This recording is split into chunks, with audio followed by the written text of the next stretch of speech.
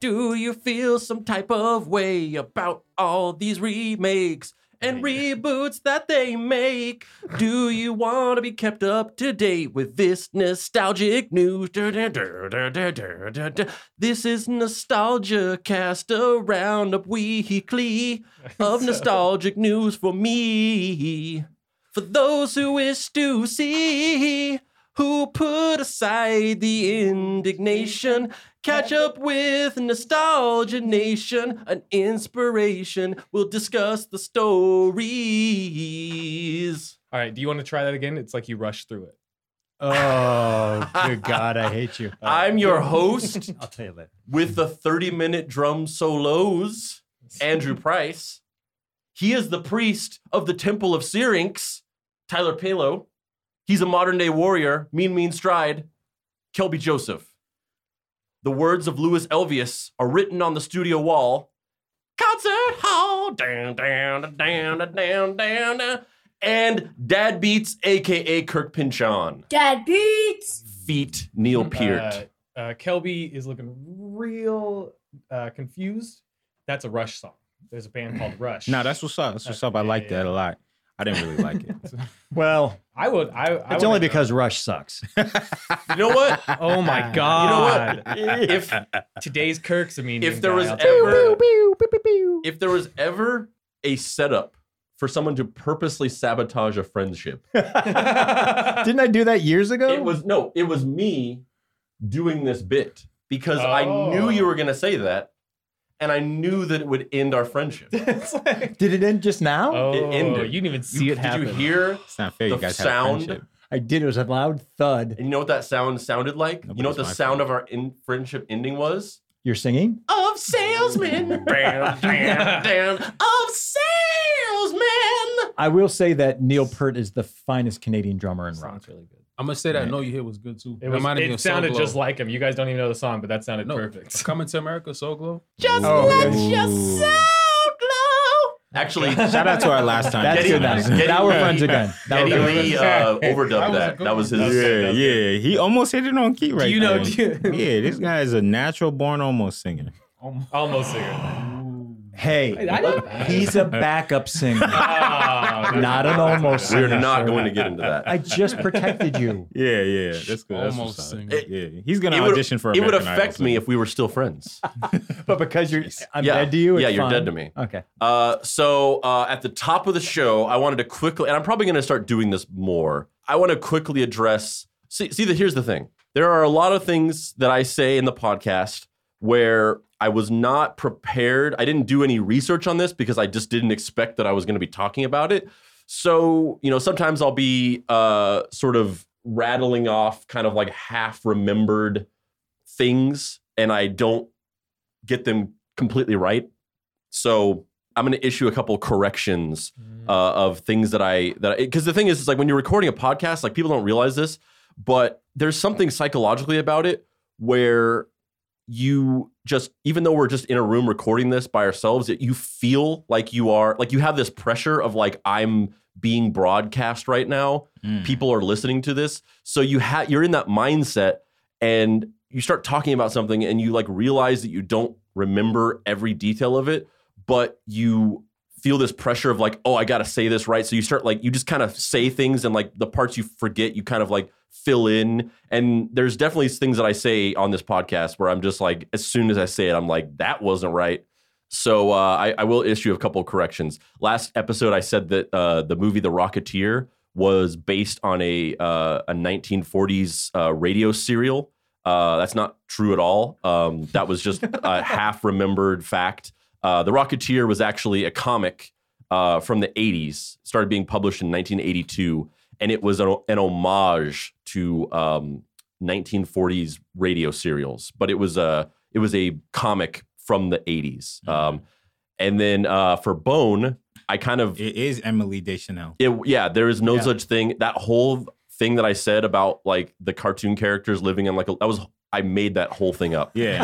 I've been trying to tell you guys I'm well informed. I'm well rounded. It's an animated version of Bones starring Emily Deschanel and David Boreanaz. Thank you. No, I realized as I was saying it that like I've only ever read the book, so I never really had to think about how these names were actually pronounced out loud. So as I was saying it, I was like, I kind of got in my head of like, how do you pronounce these names? So now going back, the main character, his name is spelled Phone, Bone, and his name is Phone Bone, and his two cousins are Phony Bone, spelled Phoney, and Funny Bone. So I just wanted to correct that. What did you say it was last week? As I was saying the main character's name, Phone, Yeah. I just started thinking like, I've never actually said it out loud or heard it said out loud. How do you pronounce that? And I thought like maybe that's pronounced Phony Bone. Like It's phone. yeah, but yes, that, With the accent? Yeah, The accent aigu? Yeah, but he's it's French. it's Phone Oui. Bone. Okay. Um, So before we get to the stories, I wanted to talk about a morsel today. I was thinking about this because last episode, there was a moment that happened where Tyler like didn't know where the cool but rude thing came from. And that filled me with such impotent rage. Man, you guys need. I hate to be this guy, And- but I don't remember what it is now.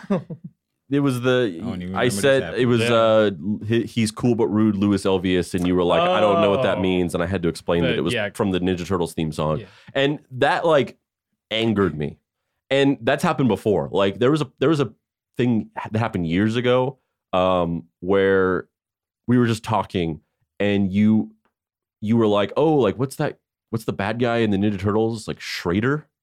Oh, yeah. And I was like, Schrader? And I was so angry because I was like, how do you not know this? What's his name? They're gonna think I'm bad. This was a friend of mine that said this, but Well, it was you guys. Like, Yeah, like, neither I of you wasn't- knew who it was. I was complicit in letting I didn't him- know. So Tyler, you're not by yourself. So, but here's the thing. I know. I thought it was Master Shoshi or something like that. Master Soshi. See, I'm getting mad. Yeah. Don't get But- mad. but this is what read the whole thing. This is what I want to Kinda talk vague. about. This is what I want to talk about. You got to drink more water. I was thinking about this because I see there was a thing I saw like a Facebook post a couple weeks ago where somebody posted about, I forget what it was, and it's not really important what it was specifically, but somebody had been like, oh, these younger kids like don't know this thing. And everybody being like, oh, our current generation is doomed because they don't know this thing or whatever. And I kind of, in this post, I kind of defended them, and I was like, what? Like, it doesn't mean that they're dumb, that they don't know about this thing from like the 60s or whatever. I think people from my generation get really angry whenever younger people don't know about stuff from the 90s or the 80s or whatever. And, my knee-jerk reaction to that, to me personally, whenever Tyler's like, I have no idea about anything about the Ninja Turtles, my knee-jerk reaction is like, what are you talking about? You have no excuse. If I know like what like the Looney Tunes from the 1940s are, and I'm like intimately familiar with like the backstory behind the creation of the Addams Family. It was a New Yorker comic from the 20s created by this guy Charles Addams, and it was developed into a TV show. And he modeled the Morticia Addams after his like basically like the type of woman he was into, because all of his wives looked exactly like Morticia Addams. And one of his wives was a lawyer who, after she convinced him to sign over the rights to the Addams Family to him. So after they divorced, she was able to like get royalties from all the TV. Like if I know all these intimate details about something that was created, in the 30s and the 60s, like how do you not know who Shredder is? Well, the thing is, Tyler and I were out having friends. Exactly. But that's not. But there's plenty of people who. That's not my point. There's plenty of people who have friends and know who Shredder is. Yeah. Oh, word. It just wasn't in my face when I was growing up like Yeah. it was for most Ninja people. I have a Turtles kinda point. lame anyway. I have a point. Go. What's your point? This is my theory that I've had this theory separately, and I sort of connected them recently. My point here that I'm trying to get to is everybody, all the like older millennials, the kids who grew up in the 80s and 90s, take it easy on younger kids who don't know about old pop culture. Like, give them a break. And here's why. This is my theory.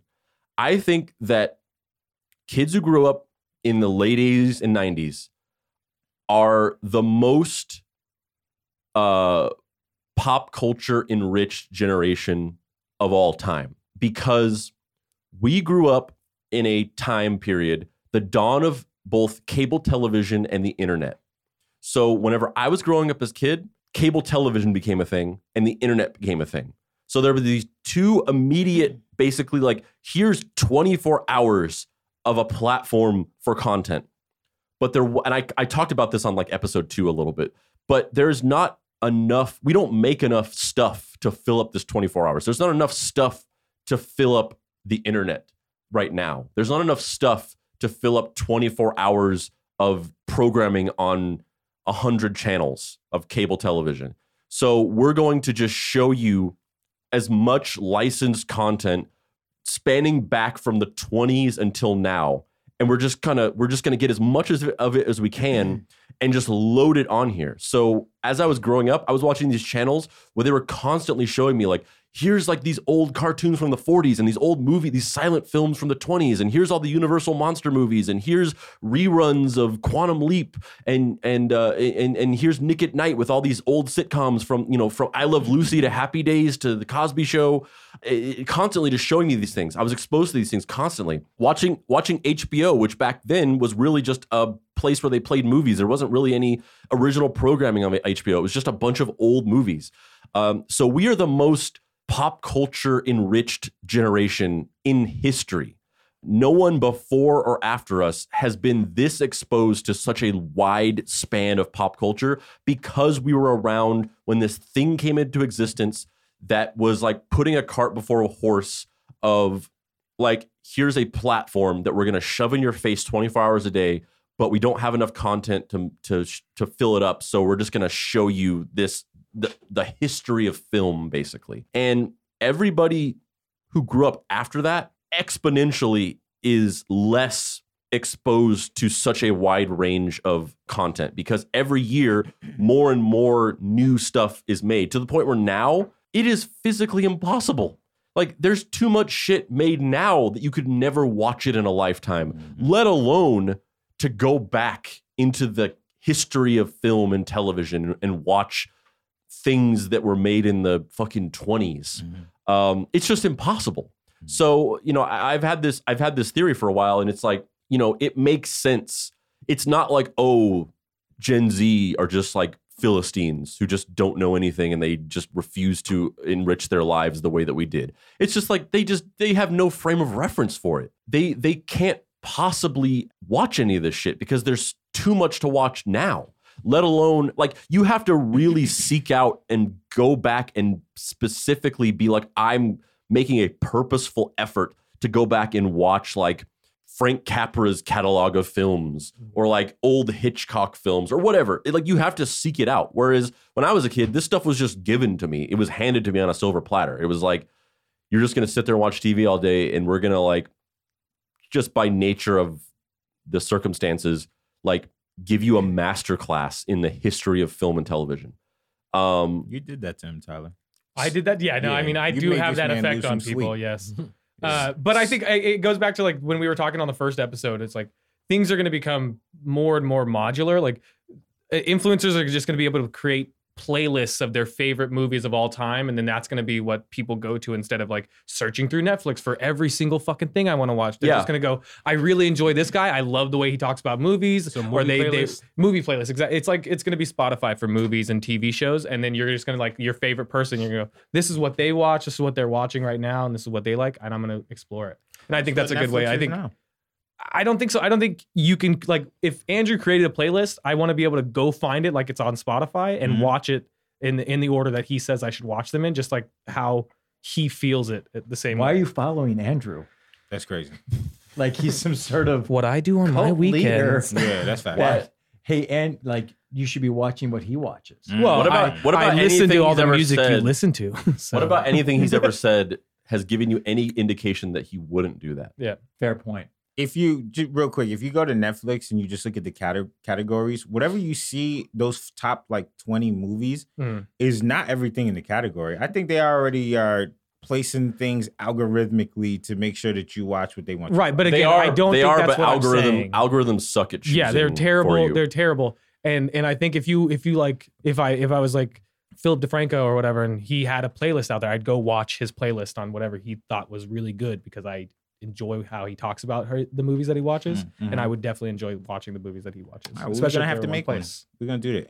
Kelby talks about the pendulum a lot, and I think this is one of those situations that like it could go back that way, where we get so far into like we're just wading in an endless ocean of content, and it's impossible to parse out what you want to watch and what you don't want to watch, and so all these sort of existing influencers take advantage of that, and they say like, not only am I going to create original content, but here is like a playlist or a show. Like I'll make a 24-hour live stream channel on my YouTube channel or whatever, where we'll just be playing a bunch of movies and TV shows that I love. And then people are exposed to things in that way.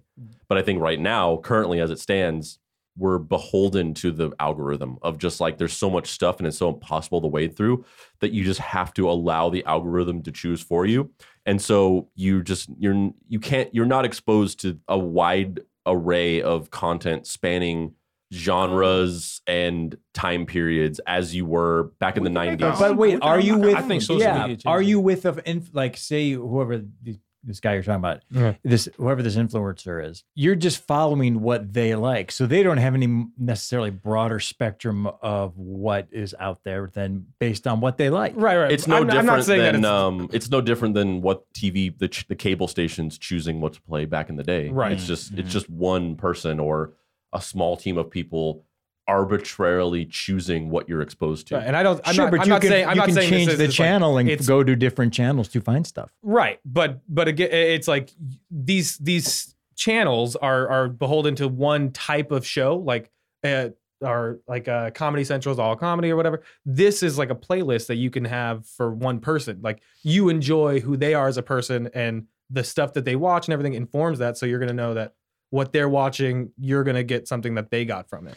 And it's not just like we're Comedy Central. Here's every single comedy that we own. Yeah. And you're not going to like half of them, but if you do like this guy and he likes this stuff and you seem to like what he likes, you know that further down the playlist, you're probably going to enjoy more of this stuff. Part of me wants to say, fuck this guy. I don't know why he's singling out this random guy. He's using it as a hypothetical example. This hypothetical guy can go fuck himself. I don't know why, because you're bringing up a good point. Part of me goes, fuck you. I don't like it. I don't agree with like the fact that this is how it's going. I don't want it to go this way. Yeah. But I think that everything in the pendulum it is going to go back. Why not? Just because I hate that influencers make everything up like everything is option, it makes it so easy just to go like, oh, here's what I do. This is something I get, but they're really just getting money to promote it.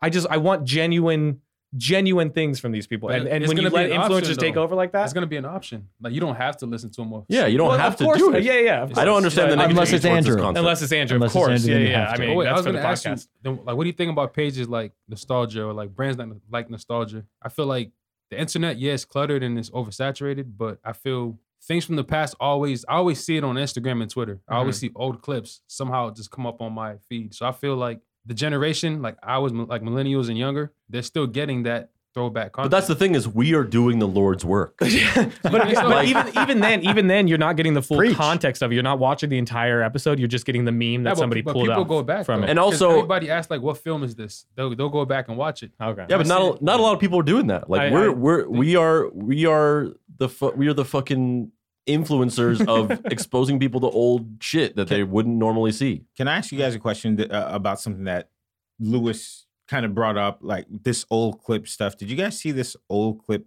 of Sean Connery that like flew around this week? No, what's all right? When he says he like thinks it's okay to slap women. Yeah, I've seen that for years. Oh, you have? What? For a while. Yeah, that's been around for a while. I just seen that for the first time, but I think that just speaks to Lewis's point that I've never seen it, but you saw it a long time ago. And it just kind of came back, and I was like, "Oh, I didn't look for it. It just came around, and I was like, "Oh, that's interesting. Let me go try and watch more of that."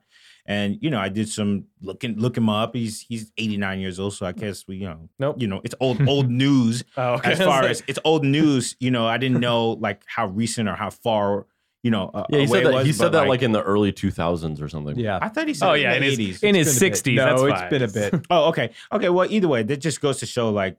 Things will continue to resurface so long as the people who do the Lord's work, share that. Let me ask you, bring it back to your original point, which is go easy on younger kids who don't know much about pop culture, which is a lovely sentiment. But fuck those kids. But fuck those kids as well, those hypothetical kids and that hypothetical guy. No. Knowing you, are you going to be able to do that? Are you going to be able to practice what you preach? The next time you're in the bullpen and Tyler's there and you bring something up and Tyler goes, I have no idea what you're talking about. Are you going to go, hey man, it's okay. I understand. Or are you going to go, you're a piece of shit? Yeah, I mean, if it's me, it's definitely going to be the latter. Yeah, I don't think I'll ever be able to change that instinctual knee-jerk reaction. It's hard. It's just like you have no excuse. Like, so you would want people to do this, just not you. No, but the thing is that I have to. It's like breaking prejudices is not about like I don't have that prejudice. Like everybody has prejudices ingrained in them by society. There's no such thing as somebody who is just free of prejudice. Anybody who's like, I'm not racist or whatever, that's not true. Everybody is racist because we are born into a society. I was just asking about pop culture that indoctrinates us into that thinking. The way that you overcome that is not by being free of it. The way you overcome that is by being like, you know what? My first knee-jerk reaction, I recognize as not correct, and I'm going to not allow myself to be led by my instinct, and I'm going to stop and I'm going to be like, no, I'm not going to say that, or I'm not going to do that because it's wrong. Will you say those words verbally to Tyler when that happens? Because it's going to happen. It's going to happen in like 5 minutes. Yeah, I mean, literally, we're going to end this podcast. I'm going to do it to Tyler, but I won't do it to strangers. Oh, okay. Yeah. Okay. Tyler's going to say, George W. Bush, who is that? And you're going to see Andrew just shaking, just ready to hit him. He paints dogs, right? He's a painter? He is a painter, actually. Okay. Yeah. Cool. Yes.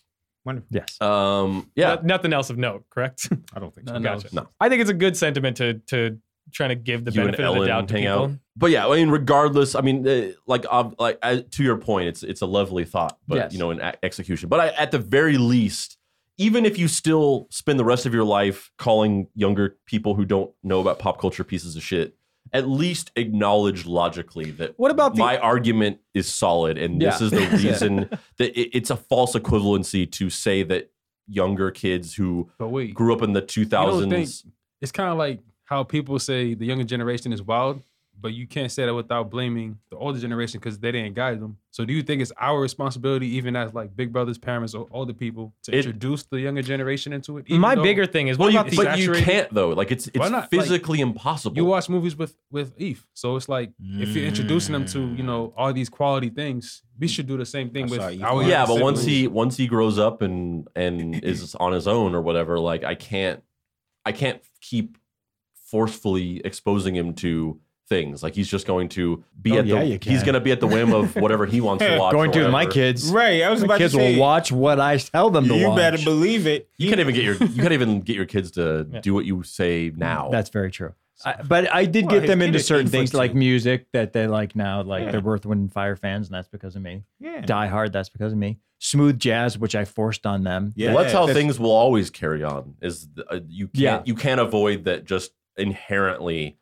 Like the reason why I'm a huge fan of like 50s music. Mm-hmm. Like one of my favorite musicians of all time is Roy Orbison.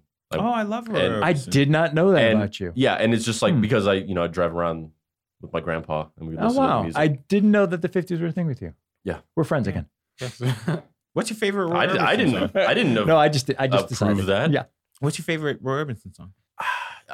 So my favorite Roy Orbison song of all time, because it's very specifically tied to my grandpa, to the point where it was played at his funeral, and I quoted it in the eulogy that I wrote for him. What is In Dreams? Okay, yeah, that's dope. But that's one of his most famous songs, so it's not really a deep cut. That's cool. That's fine. But I like Uptown. It's a very nice, jaunty 50s rock tune, fun, bubbly, crying. I don't like Roy Orbison.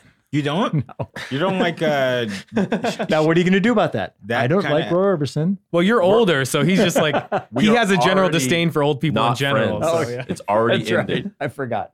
Oh, that makes me sad. I drove all night. It's a good song. Yeah. The Cyndi Lauper version is better. Okay. Now we're going on to the next topic. This I do not condone. Actually, let me this ask is you not what I'm talking about at all. Roy Orbison or Elvis? Do I have to choose? Yeah, you have to. Somebody's pointing Tyler's. Someone's pointing a gun at face Tyler. to your head. By Tyler. Like his breath. I'm going to say Elvis because he can dance. Elvis couldn't dance. Elvis can't dance. What is wrong with Whoa, people? whoa, whoa. Are you guys stupid? I don't even like Elvis. Elvis can dance. He can dance. No, yes. no, he Elvis- cannot. Yes, he can. Oh my God. He just had mobile hips. That's No. Yeah, like Yeah, Elvis. yeah. Elvis For his unlocked time- the fact that white for people his can move time, their hips. he and could people dance. fucking went insane. Oh, He did Elvis musicals. looked Okay, like okay. an He can't- idiot. Oh I'm my gonna God. tell. I'm For gonna his tell you time, something. for his For dance. his time. He can dance. He He for can dance. his time, Yes. for his complexion, he could dance. Yes. Wait, so I can't say Rambo was a good movie for the genre it is, for the type For of movie his it is, time and but for his complexion, he time can and dance. Lewis, I'm No. gonna just flat out say it. You No. liked Rambo. I like You Rambo. definitely I did liked Rambo. I liked Rambo. Not a You problem. liked Rambo, But and it's fine. It's Elvis horrible, but it's cannot fine. dance. Elvis, I mean, yeah, agree you with that. can't dance. I definitely can't dance, but I'm not acting like I can. No, I So- can dance. I'm not. But Elvis can't. I Oh, no, believe he that can you dance. can dance. Okay. All right. Elvis can dance. Elvis can All right. dance. No, If Kirk says he could dance, He can dance. Yeah, yeah. We're friends again? Yes. Oh my Oh, god. awesome. Whoever. I'm uniting in the absurdity of the idea that, of course, Elvis can Yes, dance. of course. This, Elvis can this, dance. So what's next? he's not the greatest dancer of all time. No, but he but can he dance. Everybody can knows that dance. Usher is the Correct. greatest dancer. Usher's a great dancer. But Greatest dancer though? but Elvis Maybe Chris Brown. Elvis would not be Nah. capable of running scared. Yeah. Yeah. Well, Elvis couldn't do anything by himself without Yeah. other people that he took. Without, Yeah. So he's yeah. cool. Co-opted in another culture. There you go. Yeah, so let's get into these stories. They're remaking Hocus Pocus for Disney Plus. I think I heard Speaking about of that. Disney Plus, Verizon customers get a year free. Oh, really? Yeah. Yeah. Verizon is No. already $700. Lewis, Why are you guys promoting Verizon? why are you for jumping free? ahead? Oh, sorry about that. That's like literally you just read it. spoiled the end of the podcast. You spoiled the For real? Why was First time Lewis talks. Wait, this I is? just, We're I like just read it. I just read it, so I was like, okay. Did you now- just read it on the outline for the podcast? In pre-production. No, no, no. Do you have Verizon? I do. I also have You got Verizon. money. Do You I got get a that? job. Do I? You have Verizon too? I do. Yeah. You do, guys got a good job. Do I? Got a good job. Do I get getting that? paid. Like, does Right. it start? Do I get it for free? I think we should save it for the. Oh, okay, I my got bad. the Sorry, Arco sorry. of cell phone companies. My bad. I didn't know. I didn't. God damn it. Alright. I think Steven said that it's gonna be Hocus Pocus 2. Is that what you were saying? Okay. Well, Sorry, wait. They're remaking Calabar's Revenge as a series. What? You are. I'm Yo. not. That's not on You purpose. need to Is take it not your called Flintstone Calabar's vitamins. Revenge? No, What you're are you talking about. You're talking talking about? about Halloween Town. Oh, Hocus Pocus is. I'm an idiot. I'm sorry. Oh my God. Wait a trying minute. That was Nah, that it's was cool. a brain. I love cool. Hocus Pocus, but Elvis can't I- dance. but Elvis can't can't dance, dance. But Bette Midler can. So I'm not gonna lie to you guys. I've never bet seen Bette Hocus Midler Pocus. can dance. I've I was never- just But Elvis showing that can't I'm dance? just showing that I know Hocus Pocus. I don't want to seem like I don't know Hocus Pocus. Just because Never for seen my it. reference, seen it. what did you confuse Hocus Pocus with? Halloween Town. Halloween Town. It's like Oh. it was when I heard Disney, I was like immediately they're Halloween going Town. after my childhood, which is Halloween He was Town. thinking about Marnie and yeah. Debbie I'm sorry. Reynolds. This is that is completely on Actually- me. You're allowed to be mad. Kirk. You can't like wow that too hard because Debbie Reynolds is a legend, and she was in Halloween Town. Okay. Yeah. So See, that was the weird thing for me. I think I got Bette Midler and Debbie Reynolds mixed up in my head, and I was like, those are the same thing. Yeah. Go ahead. Sorry. But yeah, I've never seen Hocus Pocus. I mean, It's a crime against humanity. You should definitely watch it. Steven was totally right, and oddly enough, I wrote these notes, and somehow I forgot that I wrote this. But yeah, it's gonna be it's a true sequel. But it's not confirmed whether Bette Midler, Sarah Jessica Parker, and Kathy the Jiminy? I don't know how to pronounce I think it's the Destiny Jim. Child The that nobody knows. Jiminy. the best one. it's not her. It's not confirmed if they're going to be reprising their roles, but it is a true sequel to Hocus Pocus. Which one of those three ladies is the Beyonce? Bette Midler, 100%. Yeah. Oh, well, Yeah. all right. Oh, okay. Yep. All right, for sure. Talent wise, Kelly Rowlands is Sarah Jessica Parker. If in case you don't know, which Kelby doesn't, the premise of the original starred Bette Midler, Sarah Jessica Parker, and Kathy Najimy as the Sanderson sisters, who are awakened on Halloween night when Max, played by Omri Katz, shout out to Omri Katz, He starred in a television show where he moved from a large city to a small Midwestern town where spooky stuff happened. And then he was in a movie where he moved from a big city to a small Midwestern town or a small East Coast town where spooky stuff happened. And then he dropped the mic and retired. Wow. He went coast to coast. Yeah, he's like, I got that dissector. He was a star of Erie, Indiana, which is one of my favorite shows of all time. Very short-lived, only 19 episodes, but it's kid X-Files, and it's so good. I've watched it recently, and it totally holds up. And he was a star of Hocus Pocus. He lights a candle and resurrects the sisters. Max, along with his 8-year-old sister, Danny, played by Thora Birch, another mic dropper, but for a different reason. And new girlfriend, Allison, played by Vanessa Shaw, who, as far as I know, was immediately dropped the mic because I've never seen her in anything else. Have to stop the Sanderson sisters before they steal the life force from all the children of Salem, Massachusetts. That's really scary sounding. So 2 years ago, Disney Channel put in development a Hocus Pocus TV movie, a reimagining of the 1993 film, written by Scarlett Lacey, with David Kirshner, producer on the original movie, on board to executive produce. But it did not get off the ground. It ended up stalling, and now they're doing this true sequel to Hocus Pocus. And yeah, this movie feels to me like this movie is like The Princess Bride in terms of like it should never be touched. It's not even that it's perfect. It's not like some amazing movie. Yeah, great. But it's like it's just like it's perfect for what it is, which is this just nostalgic thing that you watch on Halloween, and it's like endlessly quotable and just fun to watch. And like you just can't recapture what this movie is. That's true. I'll agree with that 100%. Yeah, not necessarily needed. Yeah. I don't think it's going to ruin it. I hope that it doesn't ruin it, but I don't think it's going to add anything beneficial. Well, here's the thing. Nothing. Home Alone type, like, is it in the same tier as that? No. It's.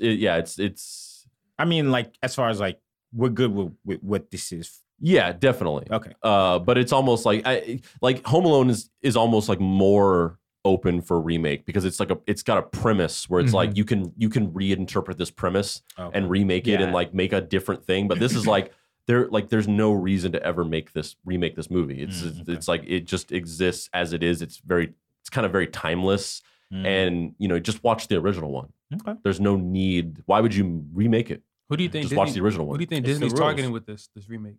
Like new kids or just us? Like no, us. Like just it's a very nostalgic movie. Okay.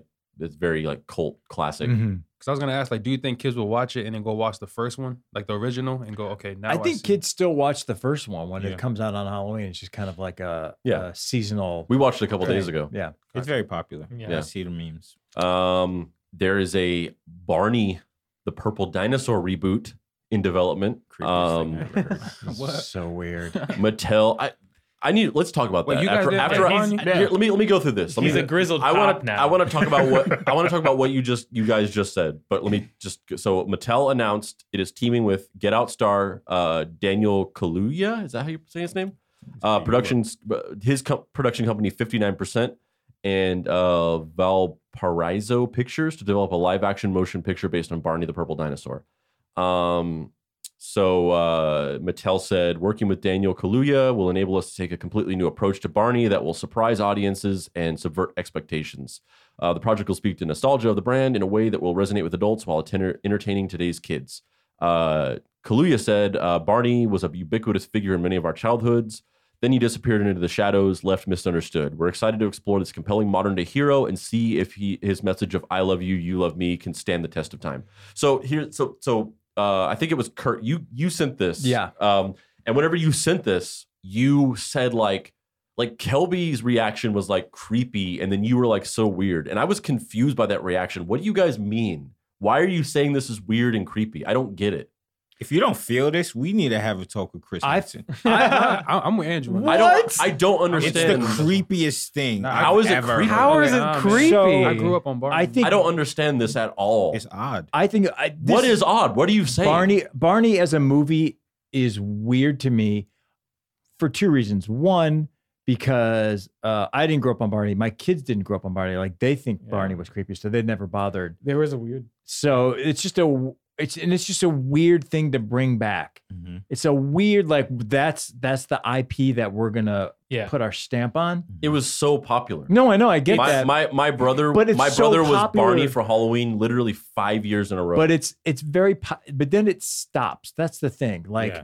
kids go Barney, Barney, Barney, and then they all of a sudden Right. you'll find this, like, they'll get like 6 or 7, and they're like, Barney's dumb, Right. and because they've moved on from, they'll think that Barney's babyish. So it is for like preschool kids. But the movie is going to be for the kids who are going to be liking Barney. Oh wait, okay, so it's a children's movie. It's gonna be Of like course like it a is. pre-K. What do you- like what? But I mean, like, is it like Angry Birds where it's gonna have things for parents? Like it's I don't purely for think- children, but like there's I a don't- reason to go. I don't it's see live the action. I don't see the nostalgia factor in it because Yeah. it stops so soon after when you're like 6 or 7 that they just go, Barney's dumb. See, that's what I was thinking. And I then think as an adult, when you're watching Barney, you're just like, oh my God, this is so fucking boring. and that's what I'm just like. I think they're going for the nostalgic route, and I think it's for people like us who actually watched it growing up, and they're gonna do some weird thing with it. That's why they have Daniel, whatever, and they're gonna take it from Barney, which is like childish and pre-K, and they're gonna turn it into like more of an adult thing where they can explore different themes in one movie. I don't think that's So going to weird. happen I at all. can't imagine I Mattel. think that is the Yeah. weirdest.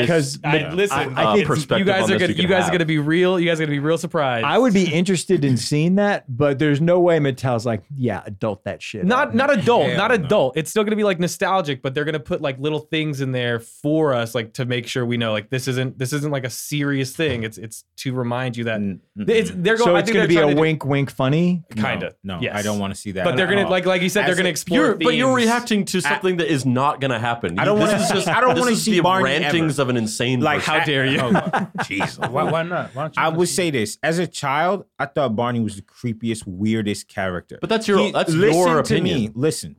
You asked me my opinion. Yeah, we're asking your Yeah. opinion. No, but I'm like, gonna just say you're my saying that Let like him it's tell an you. objective Hold thing. up. Hold Let up. him I'm tell gonna you. say Let the him whole tell you. sentence, and then you can call me crazy next to Tyler. You're not crazy. As a child, I always thought, I love you, you love me. A bunch of children run around with an adult dinosaur. This weird song is odd.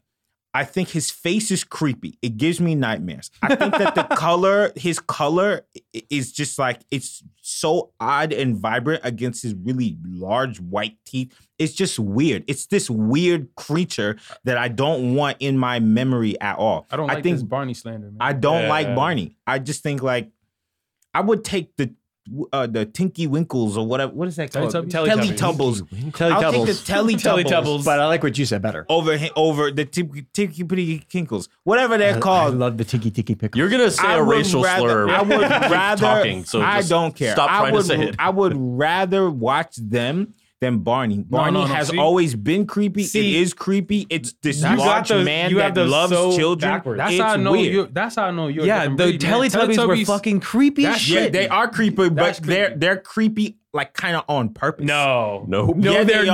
not. No, Yeah, they they are are. not. No, I they're didn't not. watch Oh, that. of They're course you so wouldn't watch it, serious. but They're so serious about that. The Teletubbies have children, by the way. They have kids. They have you kids. still watch the show? Really? I keep up because it gets weird. It's like strange. problem here. Teletubbies is not supposed to be creepy. It has Don't- been it's not supposed to strange be the kept up with. entire time. It's not supposed to be kept up with. But Barney's not. Can I don't know how you feel Clearly, about Barney. Teletubby is Barney supposed was- to be weird. But my No, it's idea- not. Barney It's is not. accidentally weird. Teletubbies is just Barney's not British, weird. so it Yeah. has a different Uh, sensibility. I think supposed to Barney be is like weird. It's they're- not. They're I'm trying telling you, to. it's just- They're it's trying just to get that. The Teletubby has a cow purse, That's just British and they have like a sensibilities. TV on its belly. That's just British sensibilities. That's and just, it's not an that's- actual creature. It's not a dinosaur. It's not anything. It's just a Teletubby. It's supposed to be weird. It's not They supposed to be touch weird. each other's It's- butts. It's All right, supposed to be wait, cute and whimsical. You guys don't know anything. I'm gonna give you a bit of information that's gonna make you think Barney is even weirder. Oh, and no. I know this because for our company we did an article on this about 3 months ago that I assigned out because I saw this. Okay. Actor who played Barney the dinosaur now works as a tantric sex therapist. See, None of those things matter That doesn't matter. to each what's wrong with other. that? he was picking That's up like children, that's telling like, them. No, It wasn't his show. You're Doesn't matter. fucking It was a being show. weird. That's like firing a teacher for being an ex-porn star. It's like none of those things have anything to do with act- each Oh, other. that would totally happen. The Yeah. actor It who happens all the 100%. time, but it 100%. shouldn't. That's the dumb. actor who played the actor who played McGruff the crime dog in the 80s was arrested like 3 or 4 years ago for having like an arsenal of guns in his car, and he had like a manifesto. He was planning like a shooting or something like that. This? Was he telling children, "I love you, you love me"? No, he was telling children, "Don't do drugs and don't commit crimes." I thought you were talking about Tyler for Wait, 1 second. what's wrong with the I Because he love played you? McGruff. You love me? Oh yeah.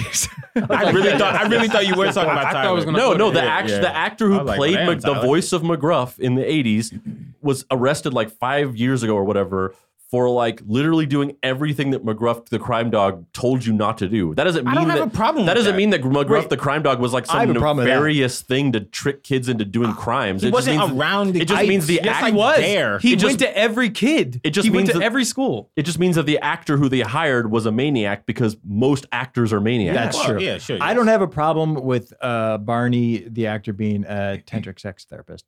I think that's awesome. That's good work. I just fine. think it's funny that it was Barney.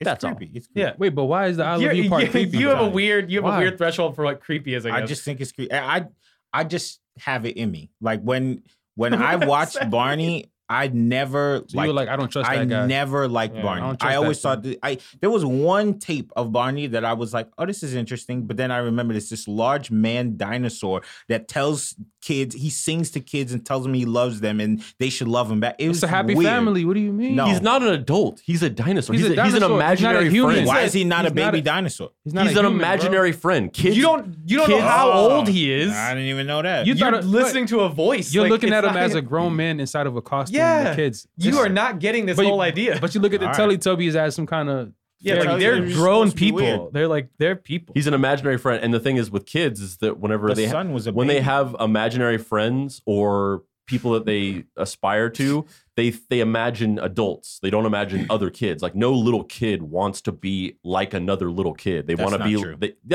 that's My imaginary friend was a child. you're insane.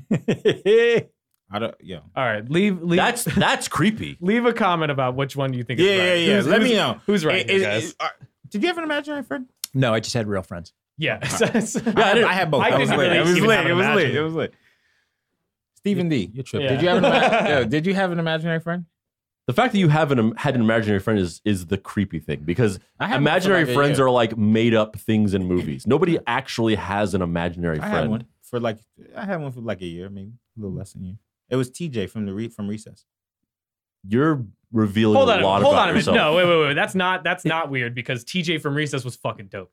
Like everybody wanted to be TJ from But Recess. as an imaginary friend, imaginary friends I knew aren't he was real. fake. It was just like Imaginary friends. it's not like I. No, I I mean get like that on a the fucking concept shirt? of having imaginary friends is a made up thing in movies. Hey, we're not like you we're don't know not that? all you. People We're not talk all to you. ghosts all the time. Like you can't imagine that a child with I an don't- overactive imagination Yeah. actually sees something there. Thank you. I mean, I knew he wasn't that's there. schizophrenia.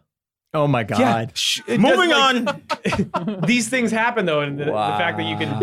If you actually see the specter of TJ from Recess, Man, I can't even I trust didn't that. see him. I knew he wasn't there. I can't it was even- just like I'm in my talking head, about like, him. Yeah, Him saying most definitely. that Like, you know what? literally see. no, I didn't. a- I've never had a You're fucking. TJ from Recess now. Yeah, That's who you are. I'm looking at him. What is it? What is Wow. this? I didn't know the Barney thing was going to trigger Tender. so I many didn't either. emotions. Okay, Yeah, but- yeah. I'm watching that Barney thing. Would you I'm gonna so watch it. You're going to Yes. like it comes out and you're like, I'm just going. Like you'll just go with a friend. Oh He'll go damn, by that's true. himself. I can't go to the theater with a. Like, that's gonna look weird. My brother loved Barney. Like, can I go by myself or something, or go on a date to see Barney when it You comes can out? definitely You do can it. do but whatever Or is it you gonna be a want, bunch man. of kids? People Like, are I gonna don't- think it's real You weird. do you. I See, think I don't know. I would definitely. I call think the that police. I think You going got- in on a date is a good move. Yeah, I mean that's a strong way to move. diffuse it. Yeah, That's a it's kinda strong funny. move because it's like let's just do it and have fun and Yeah. let's see what happens because we both love it and that'll be cute. Yeah, You can't go by yourself though. At the So no white minivan. Gotcha. What you have You to have do had that plan for a long Yeah. time. if you want to go see it and you Soon don't as you have mentioned it. if you want to go see it and you don't have a date, what you have to do is outside of the theater, you have to find a kid and you Don't have to do go up this. to them Be like, "This and you is have to my be like, son." "Hey, can you come with me?" You guys are gonna get canceled. I'm gonna just go with a girl. Yeah, let's go with the Yeah. girl. Make it easier. All right. This one's real fucking weird. Oh no. They're You don't know what they're weird is. rebooting. I have much bigger of a barometer of it than a guy who had an imaginary friend. Don't imaginary friend shame. Yeah. Jesus. Yeah, I had an imagination. Yeah. I did too. No, you didn't. Yes, I did. You had Maniac Cop. Things are getting. Yeah, this guy's getting hot today. I had an insanely overactive imagination. When I was a kid, Oh no. in my whenever I would sleep, when I'd sleep in my bed at night, I had a hamper with a hinge top to it.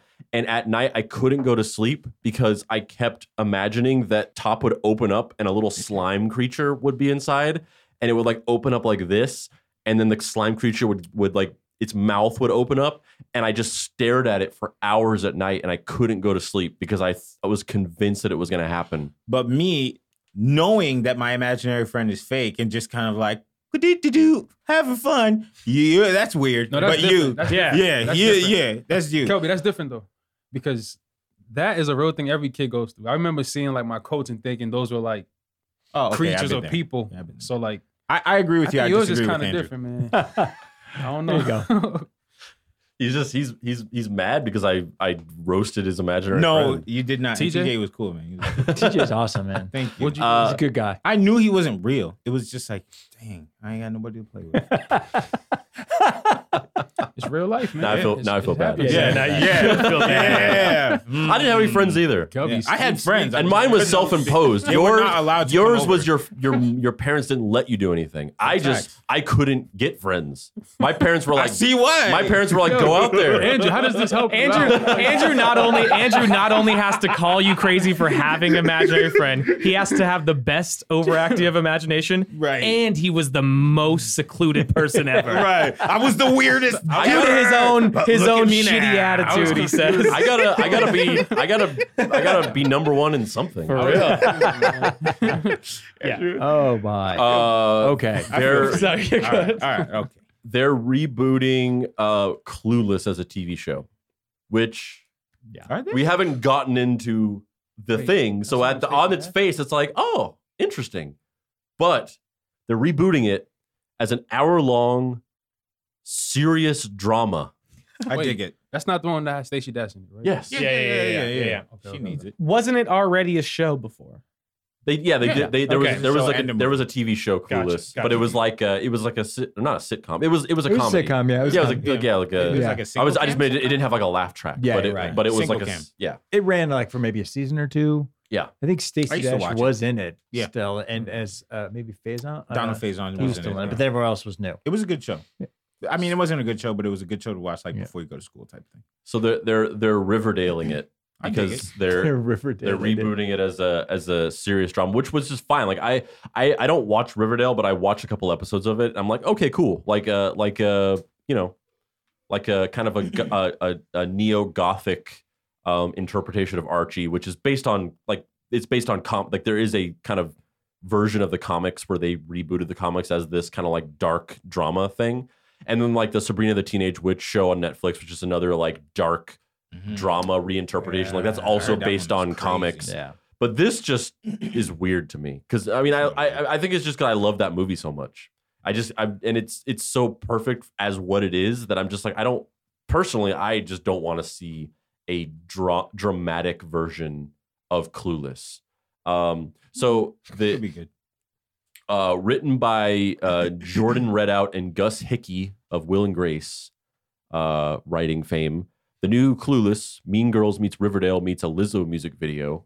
I didn't write this. This is the premise description. Some PR person just threw those shits together as branding terms. That doesn't mean anything. Also is set in a high school. It is described as a baby pink and bisexual blue tinted, tiny sunglasses wearing oat milk latte and Adderall fueled look at what happens when the high school queen bee Cher disappears and her lifelong number 2 Dion steps into Cher's vacant Air Jordans. How does Dion deal with the pressure of being the new most popular girl in school while also unraveling the mystery of what happened to her best friend, all in a setting that is uniquely 2020 LA? So it's about Cher, the character that Alicia Silverstone played, disappearing, and Dion, who's the character that Stacey Dash is the main character. The PR word salad description makes me the most angry about that. That's a hot garbage description. Do you guys regret defending this before I spread that now? I bet you. I'm not good.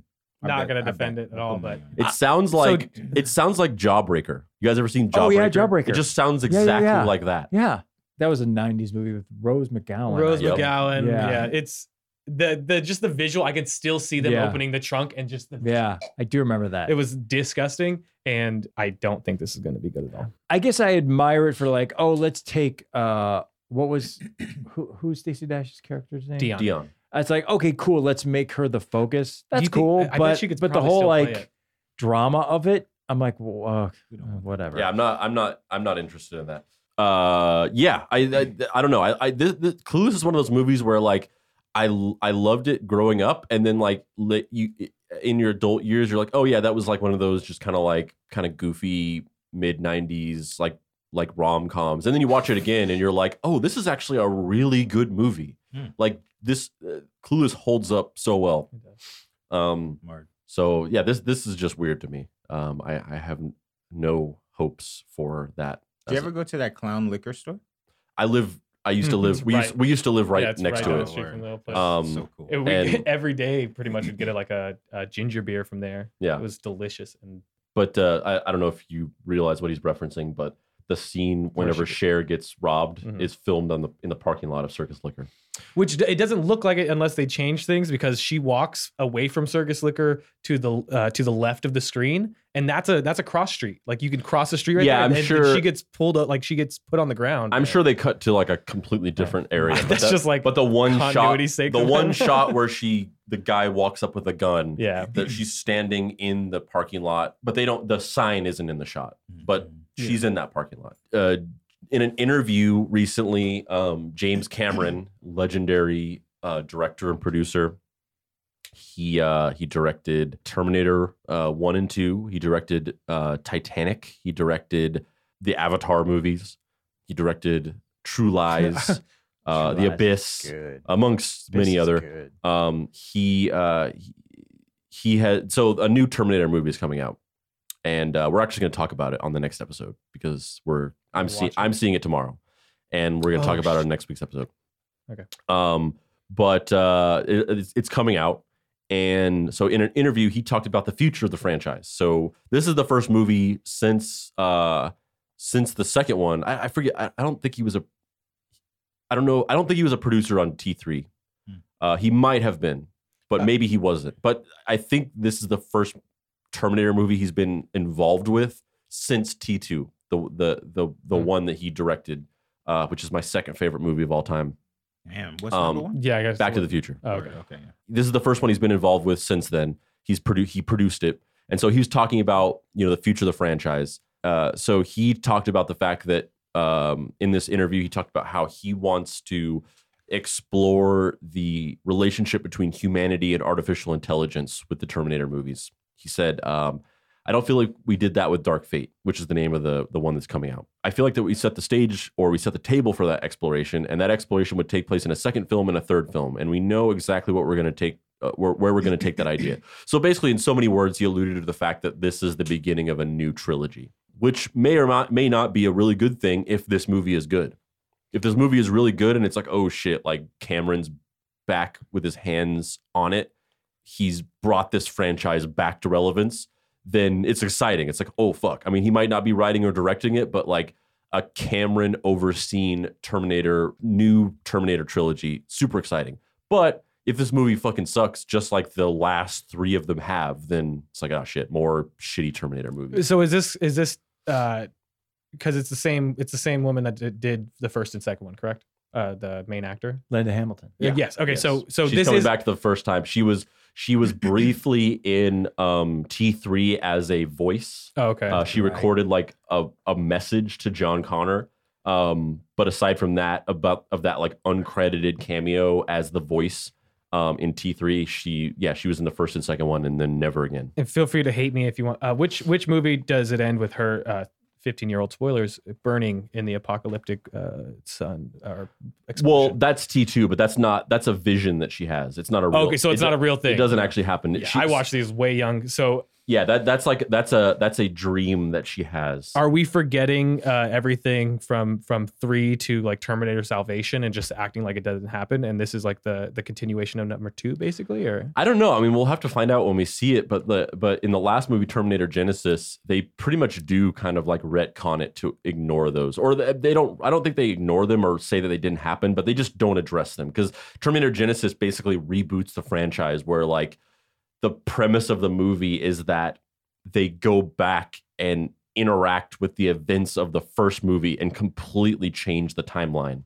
It's kind of like Back to the Future 2, where they're like the movie is about the characters going back and interacting with the events of the first Terminator and completely changing everything. So they reboot the whole timeline with that one, and that movie was fucking awful. But it remains to be seen how this movie reconciles with the rest of everything. Does it acknowledge the reboot of Terminator Genesis? Does it ignore Terminator Genesis and go off from the events of T3? Does it ignore everything and go off of the events of T2? I don't know. It's actually a continuation of the TV series.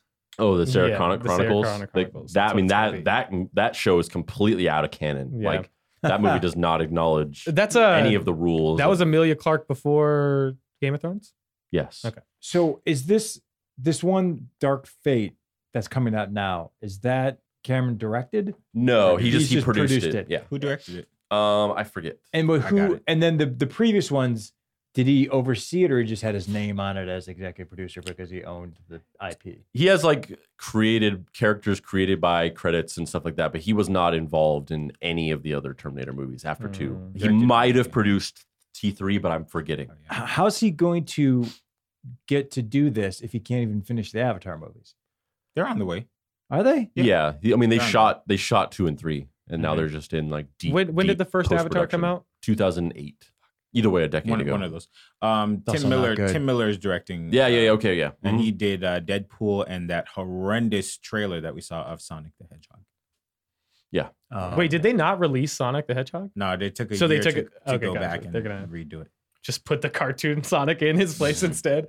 Yeah. I mean, I definitely have mixed feelings of my thoughts of what the new Terminator is going to be like from the trailer. Like half of me is super excited, and half of me is like, just because you haven't. You're invested. I don't want to. I don't want to be burned again after all of the times that I've gone to the theater hoping for another good Terminator movie. Have zero expectations. Yeah. Just go in there like. Saw T3 in the theaters. Oh God, that was so bad. There's one really amazing action set piece. It's the truck sequence, and the rest of the movie is like. I mean, especially now. Like at the time, it was bad, and now you look back and it's like, oh, the bad guy is like this girl, and her boobs get bigger. Like it's just it's fucking trash. Yeah, it's way dumb. Do you think they're gonna take any time to explain why Arnold Schwarzenegger is so old? Well, they did in Terminator Genesis. They say like his flesh ages. Okay, yeah. Because it's I would assume if it was a different writer and director, they wouldn't want to take anything from old movies like that, and they kind of. I mean, it's a perfect explanation. Okay. If you want to have Arnold Schwarzenegger come back as the T-800 and also explain why he's aged into an old man, it's the perfect explanation. The flesh exoskeleton or the flesh covering that the T-800 metal exoskeleton has is organic flesh, so it ages like a human being. It's the perfect way to justify Arnold staying in the movies. He looks good too. In the trailer, he looks like solid. Yeah. I love old Terminator. What if he's never been in a good movie. Oh, but the look of old Terminator, I love. I see what you're saying. They came out with a DLC for Mortal Kombat 11 of the Terminator, the T-800, and it kind of sucks because they couldn't get Arnold to do the voice, so it's like an Arnold impressionist, and it's terrible. But he is the old Terminator, and it looks so cool. So that was all the reboot news. So we're gonna take a break, and when we come back, we're gonna talk about watching the first episode of the HBO Watchmen show.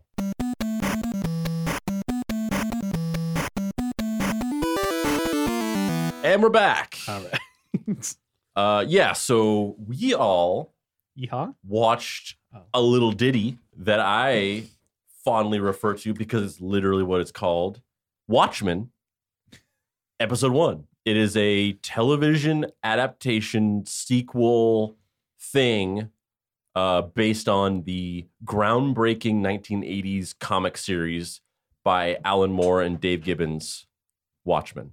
Fantastic. Here's the thing.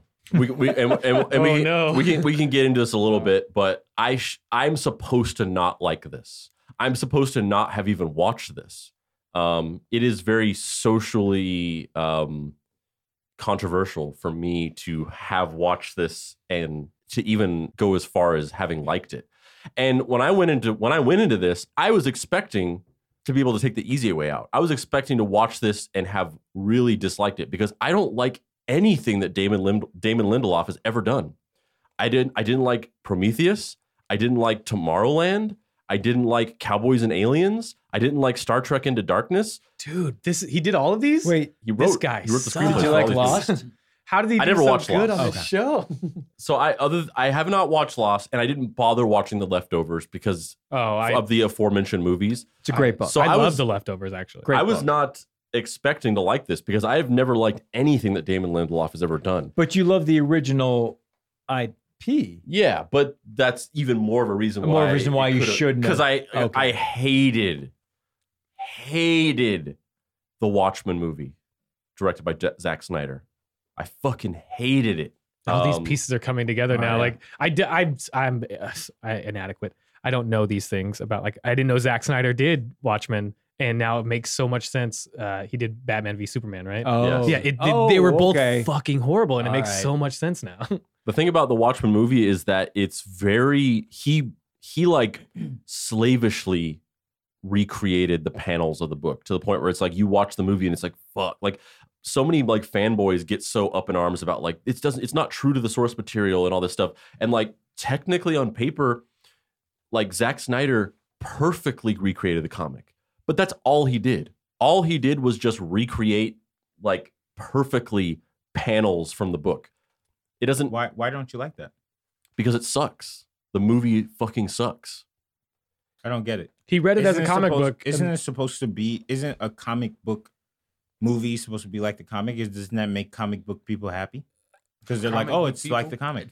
Number one, no, that doesn't necessarily make anyone happy. Oh. Number two, I don't personally agree that the movies should be like the books. I think that they're different mediums, and if you make the movie just like the comic, then why did you make the movie? What's the point?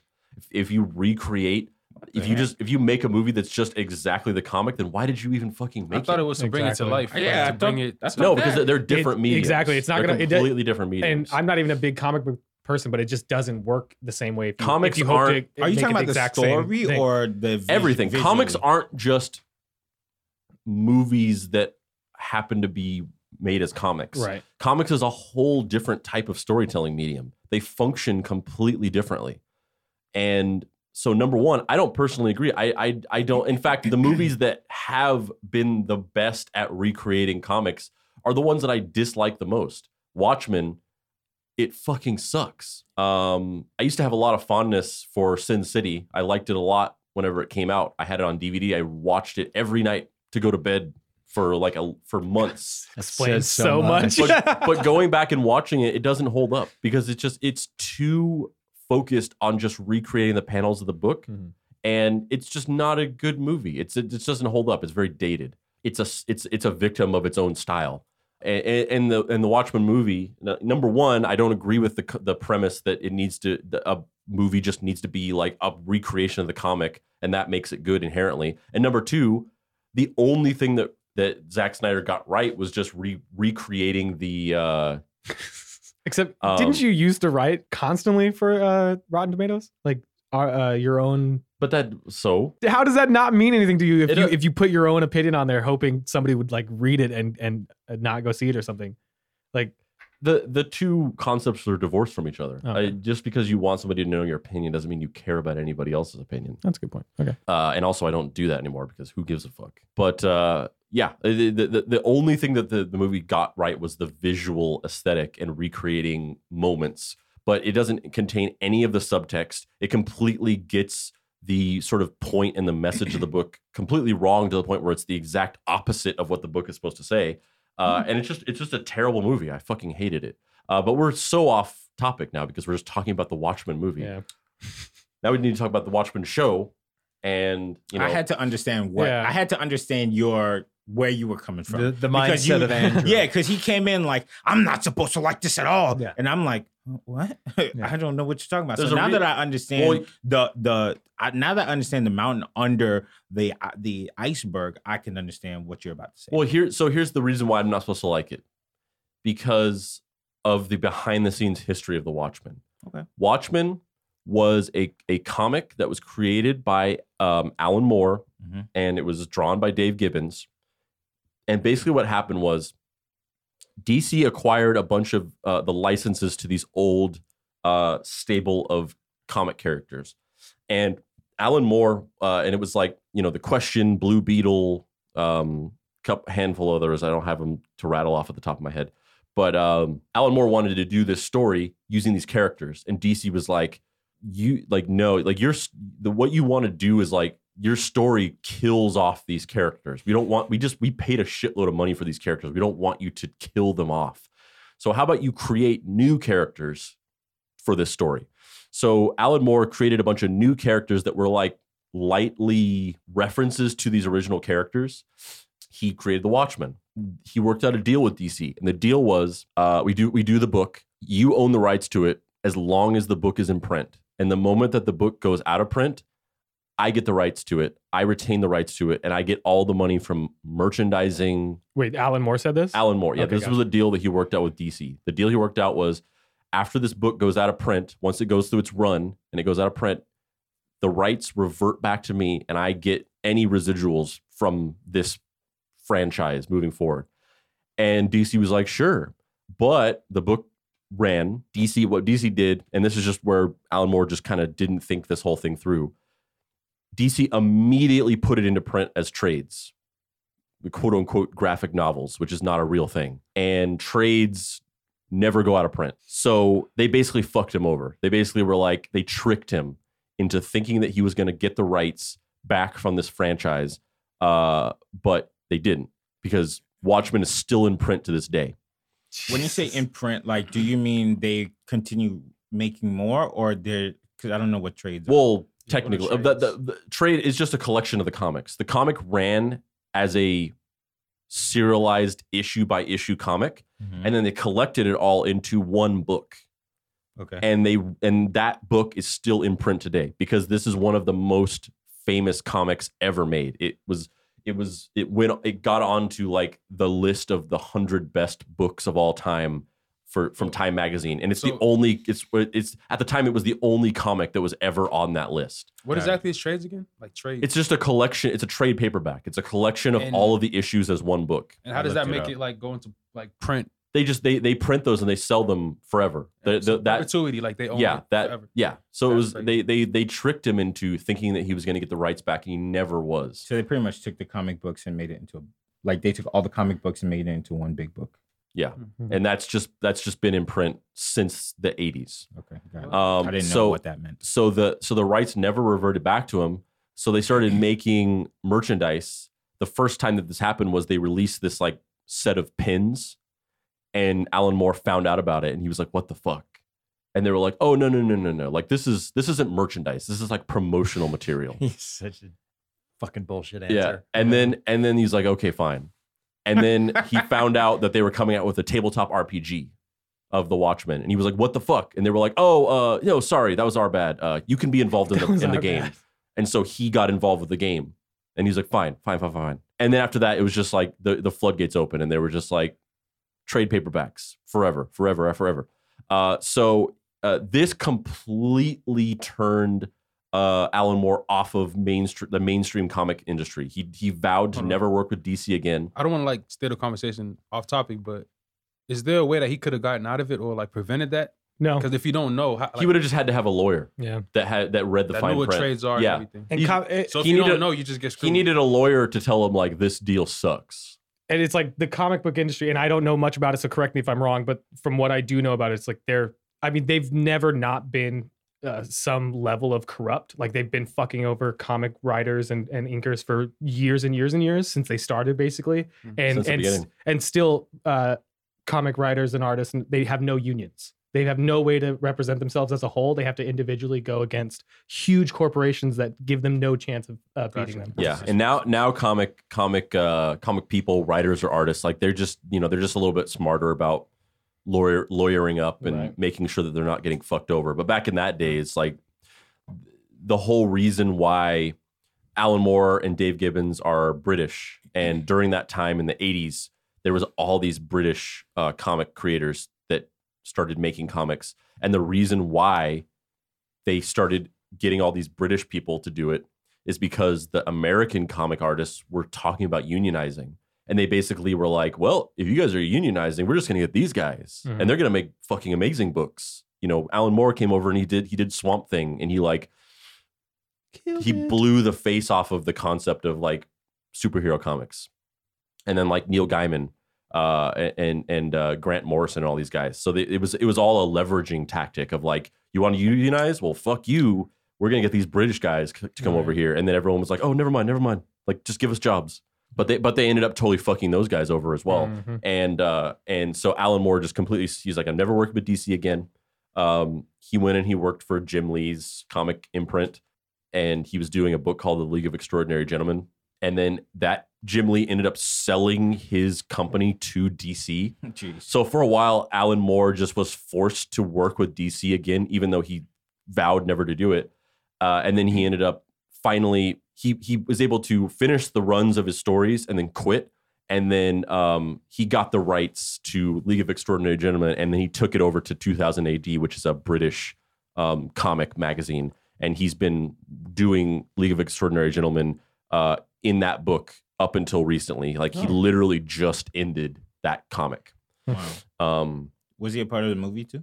No, he had nothing to do with any of these things. Like the League of Extraordinary Gentlemen. No, he had nothing to do with any of these movies. Watchmen, League, any of these movies. He's like from hell, whatever. He has had nothing to do with these movies. He doesn't make any money from them. He's been offered royalties from these movies and he's refused it. And he said like, fuck you. I don't want your dirty money, basically. And he's given all of his money, all of his royalties to Dave Gibbons. And Dave Gibbons have been like, yeah, fuck yeah, I'll take all this money. Like he does, he's not resting on his principles. He's just being like, I want the money. Yeah. But yeah, so they ended up doing several years ago, back in like 2008 or 9 or something like that. They did Before Watchmen, which was a comic series of like basically prequels to all the characters from Watchmen that Alan Moore had nothing to do with, and they were very controversial. And now they're doing a current comic series called Doomsday Clock, which is basically Watchmen characters teaming up with like Batman and Superman and other DC and the Justice League characters. And, you know, these are, and so basically if you're like a comic purist, if you're somebody who cares about comic creators sort of getting, you know, the money that they deserve for having created these massively popular characters, then, you know, this is all very controversial. And reading these new Watchmen comics or watching these Watchmen movies or shows or whatever is just a controversial thing, because it's kind of frowned upon. It's like you shouldn't support these things because they basically fucked over Alan Moore so royally that you're basically supporting fucking exploitative capitalism by watching these things. No, I don't want to get doxxed, but is there a way to pirate comic books? Really stick to those fucking companies. You see, Kirk, how much I had no clue we were going down this, and I'm glad because I didn't know any of this stuff. Yeah, be nice, I know. Why would you address Kirk directly for that? Because we're close. Oh, I'm sorry. That's my guy. Yeah. Wait, so our comics PDFs now? They have comic sites like that. Yeah. Then you could pirate I'm sure it was a joke about pirating, but I'm sure you can actually do it. No, and I was not support that. I do support that one actually. I'm not gonna do it myself, and I have no idea how to do it. I mean, just don't read them because they're not good. Right. Like, are they not good either? Yeah, Before Watchmen and Doomsday Clock, they both just are shitty. There's some parts of it that are good, but for the most part, they're not good. Damn. And the Watchmen show, he still has nothing to do with that either. No, nothing to do with it. Yeah, that sucks because it's really good though. All right. Now that I get it, you get it. Yeah. Is there a way to start a petition to make sure they have to give him part of that money? He doesn't want it. He doesn't want it. He's like, they've tried to give him money. Oh, really? But he's like, fuck you. Does he want the rights? When he said the rights, I mean, yeah. He good. He doesn't care about getting kicked some royalties. He wants to own the characters, and he's just, so burnt by them having fucked him over in that very purposeful way that he's just like, I want nothing to do with you or this comic or these characters ever again until I'm fucking dead. So yeah, watching this show, we're going. I know we have to talk about it, but I want to explore why Kelby just that. You don't think about it another time. Okay. I'm sorry. Go ahead. Continue. Right. Okay. So going into this, I had no expectations of liking it because I don't like Damon Lindelof, and I'm not. It's just, the whole concept of it is just fucked from the jump, basically. But we can get into it. But I loved this. Yeah, it's hard. I loved it. Yeah. I'm sorry. I'm so sorry. Own your truth. Yeah, like you explained all that, and I feel bad now, but I loved it. It was fantastic. So good. Yeah, I ranted. I went on this whole diatribe about this, but like, what do you guys think? Let's talk about this because Lou. Yeah, I gotta gather my thoughts. Yeah. You want to go? You want to go ahead? You got the notes. I loved it. And once again, don't care about comic books. Just know the name of Dead Men vaguely. Regina King's in it. She can do no wrong. She's amazing. So good. So good. Don Johnson, personal hero of mine, because of Miami Vice, is in it and is wonderful. Which one's Don? Don Johnson's the sheriff. Oh. Yeah. Heartbeat. No one he sings in the pilot. And I was in my office watching, and I just stood up and went, "No one understands this but me." Heartbeat. Because he came out, he had an album in the 80s called Heartbeat. It's a terrible album and a terrible song. But because he was famous from Miami Vice, he got to do an album. So when he started singing, I was like, "This is Wait, for me." he sings in the first episode. Did I miss it? Yeah. He sang his own song in the first episode? No. Oh. my He God. sings. He sings a part of Oklahoma. He sings a part of Oklahoma. Oh, okay. Yeah, Gotcha, he sings a part of Oklahoma. So that's an insider because he's a quote unquote singer. Quote unquote singer, an Gotcha. actor who sings. Oh, cool. But it was wonderfully surprising how engaging it was. Yeah.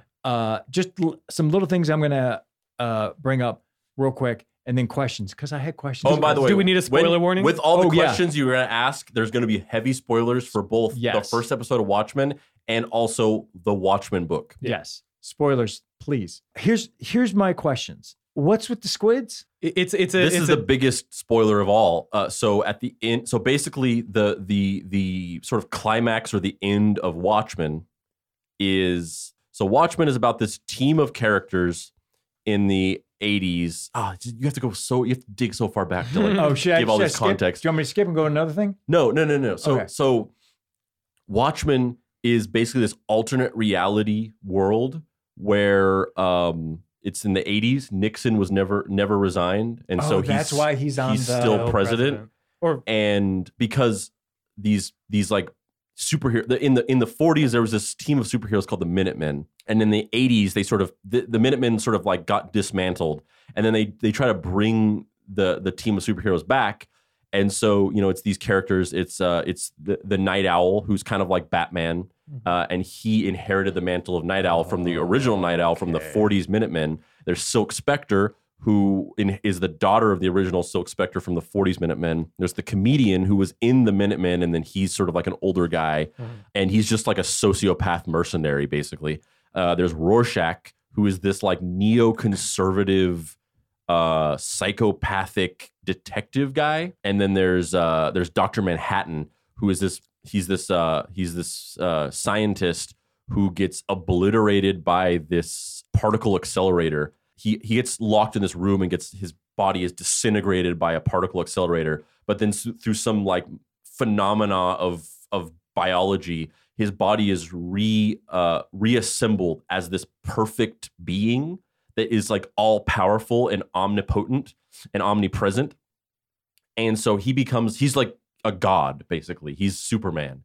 And so he single-handedly wins Vietnam for the United States because he works for the American government. Oh. And so that's basically like the stage that this story exists on. And then the other hero, the other character is this character named Adrian Veidt, who is his character is called Ozymandias, and he is like the smartest man in the world, basically. Is that Jeremy Irons? Yeah. Well, yes, but he's like a genius. And so the whole story of Watchmen is that these heroes start getting killed, and the story starts with the comedian getting killed, and then they're trying to figure out who killed him, and it is revealed that at the end that basically Ozymandias, Adrian Veidt, is the villain. He's the one who's been orchestrating this entire thing, and his plan is that he's basically a genius, and he realizes that the world is basically heading towards a doomsday because of sort of infighting in the human race. We are basically mutually assured destruction. We are eventually going to destroy each other. Mm-hmm. So he has a master plan that he's going to unite humanity and get us all back on the same team by concocting this fake alien invasion where he basically creates this genetically modified fake giant squid monster, and he teleports it into the middle of Manhattan, downtown New York City, and then he detonates a bomb that kills thousands of people in New York City. His whole plan is he's going to trick people into thinking that it's an alien invasion so that humanity unites in protecting itself against these squid aliens. The whole thing is just made up. That's the ending of Watchmen, is that he does that. It happens. They can't stop him. And then Rorschach, he has written everything down in a journal. And he's like basically like, I'm going to go tell people that you did this. And they're like, no, like you can't tell people. Like at this point, if you tell people, it'll just make things worse. And he's like, I don't care. I care about objective truth. So he tries to go leave to tell people, and Dr. Manhattan kills him. But before that, he's already sent this journal with all of these details to the press. So the literal end of Watchmen is that this journalist at this basically like Fox News type news publication is like looking at the journal and being like, what is this? And then it ends. So in the context of this first episode, the squids are basically, it obviously doesn't fully explain it. Yeah. Like, you know as much as I do. Okay. But it's implied, I think, that the bomb's already Ozymandias has engineered something where periodically this quote unquote interdimensional portal opens up and rains these squids to continue sort of making people believe, keeping it in their mind that, hey, there is some kind of alien thing from another dimension that's dipping into our reality. Then why were they so calm in that scene? I think they talked about it. They talked about it on a news broadcast in the background. I think they were talking about another interdimensional terrorist attack, and that's what those are. But it's like there's a rift. Calm. They seem super because they're just used to them now. It just happens. These things are so like minute to them. It's just a reminder. It's Ozymandias' way. It's like reminding them, you guys are in case against you forgot one thing. Remember that this is happening because of the aliens. I can see that. That explains it because I had no idea. That context is good though, because I was wondering why it was. Like, I was like, race. And me too. I was like, why is everyone so casual about squids falling on their car? That's weird. Yeah. That explains it. Here's my most important question: are you allowed to have any mask when you're a cop? Yes. So you can wear whatever the fuck you want when you're a detective. When you're a uniformed police officer, you have to wear the yellow one. But when you're a detective, you can wear whatever you want. Because you can create your own persona. The guy who's red is cool. The panda's dumb. What? Fuck that panda. That's literally what I wrote in my notes. I wrote, panda dumb, red guy cool. The coolest one is Looking Glass. Who dat? Sorry. The guy with the like reflective mirror mask. reflective mask. Tim Blake Nelson? Yeah, he was on Holes, by the way. He was in Brother Where Art Thou? I'm going to have another. Remember that thing I said about the top of the show? I'm going to already go back on it. He was not in Holes. He was in Oh Brother Where Art Thou? He was definitely in both. No, he was, but that's not the frame of reference for him. For our listeners, yes, it is. Okay, so that makes sense too, because I wrote down, why is he wearing saran wrap? Because I was like, but it's his choice. So they're making personal choices on their costumes. Yeah, they've basically become. It's like a police state. Like the police officers have become superheroes. Right. But like government mandated. Yeah, but at the same time, they get to wear what they want, which I liked. I thought that was cool. Also, real quick, production value, amazing. I just wanted to say, they fucking did a production of Oklahoma. Yeah. Thank you. And like, It's the opposite of Creepshow. Work.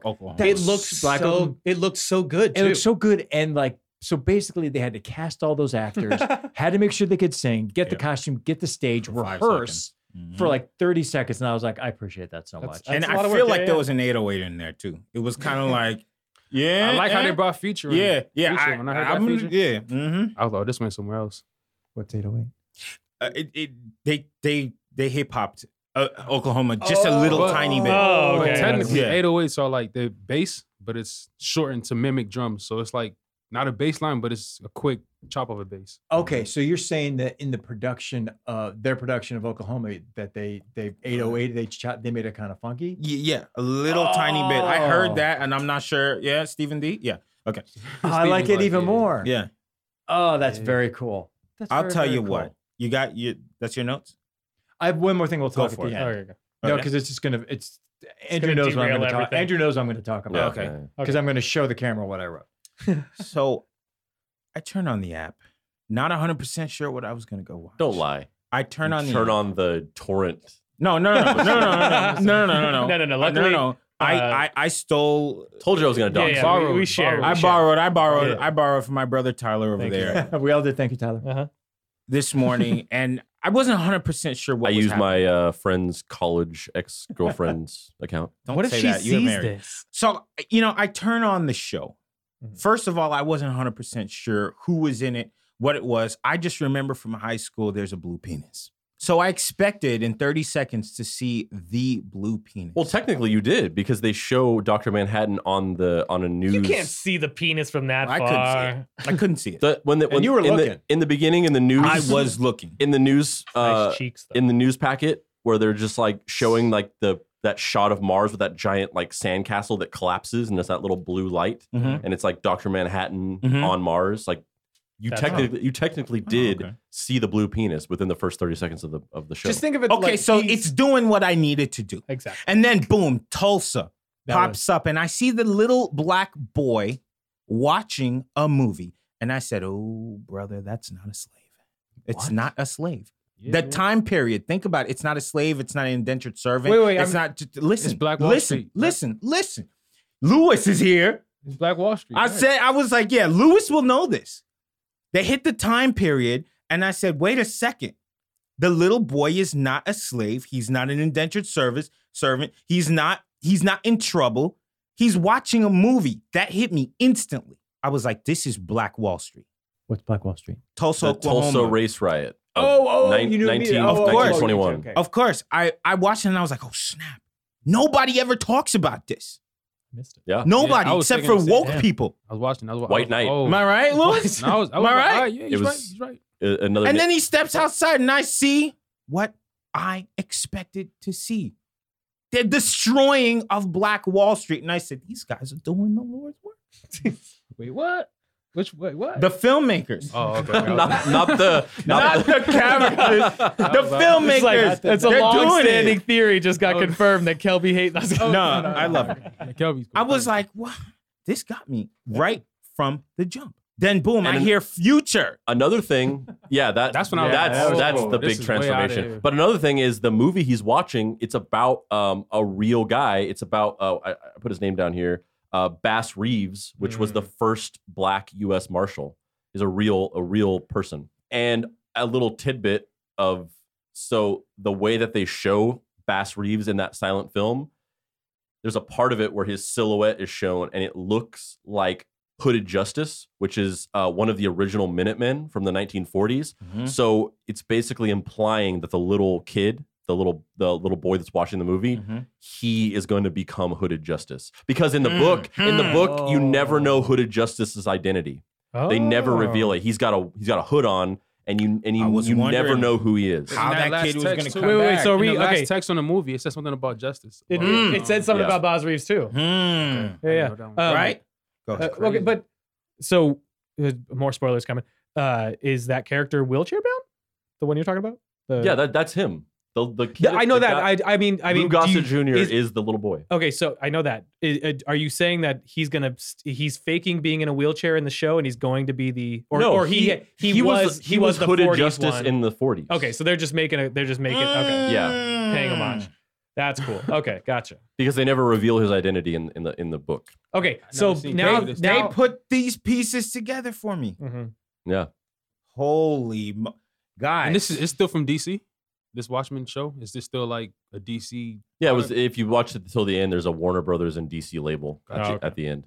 I watched it. They threw Future in there, It's a and really not good show. good Future. No, that was good Future. And bad Future sounded good. That was good Future. What are you I mean, talking it was about? fine Future, crushed up.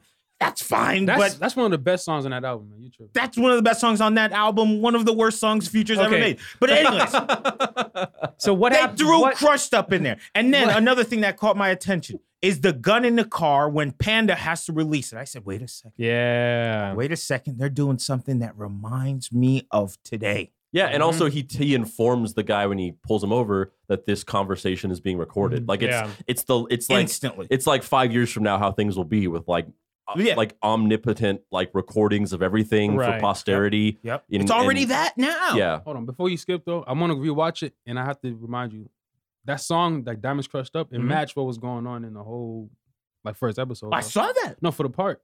Yes. But continue. Like I'll pull it up. Go ahead. I know what you're It's talking the, about. It's the right song. It's choice. the right. I'm telling you, they made Bad Future good. They All right, go ahead, man. And then so they released the gun in an amazing tension splitting moment. The guy gets shot. And when I saw that, I almost fell off of the elliptical.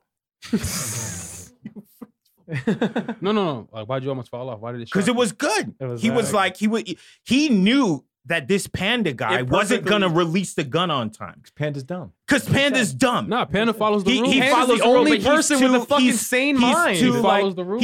He's the guy that does too much at work. He's the guy who thinks he's the manager. He's the upholder of the regulation. Like, Right. He's The believed. And ones that's that when are he probably was there like, can for I a talk reason? to somebody Like- else? He also has a panda head. He has a panda head. He said, Right. yo, can I talk to somebody else who doesn't have a panda head? But there's and because a Panda point Head there. is a loser, the guy gets shot. No. There's a point there. I don't know, man. Kelby's a I'm fan of conflicted. martial law. Yeah, Kelby really wants to be under control, Wait, guys. what are you talking about? Shut up. No. No. You're I'm wrong. saying- You're wrong. He's I'm the only saying one with common Kelby's in his sense, bag. and you are following the entire train of thought of all of those. I mean, he people. got- I'm that saying guy shot Panda up. got that guy shot. sure. Yeah. Yes. Kelby's He in his bag. But I think yes, I think Penda's is being safe though. It's Of hard. course. I'm conflicted. When I Exactly. watched He has a it, family. But when I watched He it, I was has like, damn, kids. he let it go too late. He's But at the holding. same He's time, upholding the law with no sensitivity and context context? to the specific situation. Bingo. Bingo. But also, There's layers. but I'm hold just on a saying, minute. Hold on a but minute. What if he was wrong and then like he caught a body and Panda would have been like, damn. I thought about let that it go too. too early. on the This is elliptical. bad look for cops. This is bad. You got look back for on. Exactly. I got back on. That's right, you did. Okay. I started sweating. Let's hear it. But not for the exercise. Let's hear it. I said, now, wait a second, man. Did I judge Panda too quickly? Yes. He probably has kids. He has a family. He doesn't lose his job. But he got my guy shot up. Disgusting. But then something else that caught my attention is that they go to his house. They talk to us. Is this his wife? Yeah. Was his wife? Man, I thought that deserves an applause. The casting of that deserves an applause. You know why? Because it wasn't Yara Shahidi. It wasn't Tracy Kyla Ellis. Pratt. It Tracy wasn't Ellis Tracy Ross. Ellis Ross. It was some normal-looking, talented woman. And that caught my attention. Yeah. The lettuce See, I that's thought my was only thing. interesting. Like, I was so conflicted at that part because I know that he's a racist. He's a white supremacist and everything. But Maybe they didn't pick cotton. it was Wait, just what? it was just lettuce. Like the cop was wrong. The cop was wrong, and he pulled him over. He wasn't wrong. He I'm wasn't- sorry. he I'm wasn't sorry. wrong. He was He not was a- wrong. They he are a was a terrorist. member- They are a yeah. terrorist group, and he was a member of the terrorist group. That's true. But Yeah, guns and But lettuce. he had lettuce. but like he was just transporting lettuce. Like he Yeah, but that's why the did they cover still up. but I mean, he's the still a lettuce terrorist. might have had something underneath it. It's Yeah. the cover up. All right. Definitely the cover up. You think Yeah. so? Yeah, he put So the what? lettuce So there. what was he transporting? Crack. Well, you find out later on that they're transporting the batteries. Okay. Oh yeah, The, that's true. The cancer-causing watch batteries. That's true. I need to rewatch this episode. I think I missed something. Might have. I might have. You definitely missed that casting of that girl. No, I mean, I guess I was so like that's just the perfect thing. I mean, from wasn't like- even noticing it. From beginning to end, it was just a effortlessly pitch perfect. I just want to It was really show. good. I want to Like, applaud the pilot. interrogation scene. Yeah. Like, when they put him in the pod. Yeah. Yeah, Fire. I feel like that's where things are going. Where With it's like that- the messages. with that fucking amazing score by Trent Reznor and Atticus Ross. I Fire. don't even know that. I often think when I look at stuff like this, They composed the score for The Social Network and A bunch of Girl others. with the Dragon Yeah. Tattoo. She had when they were after that when she was telling him like why she picked him up. She had such a good line. I can't remember what it was though. It was something about bleach, and it was just. Oh, she has a nose for racism. Oh, or I smell something? I smell bleach. Yes. Yeah. Yeah.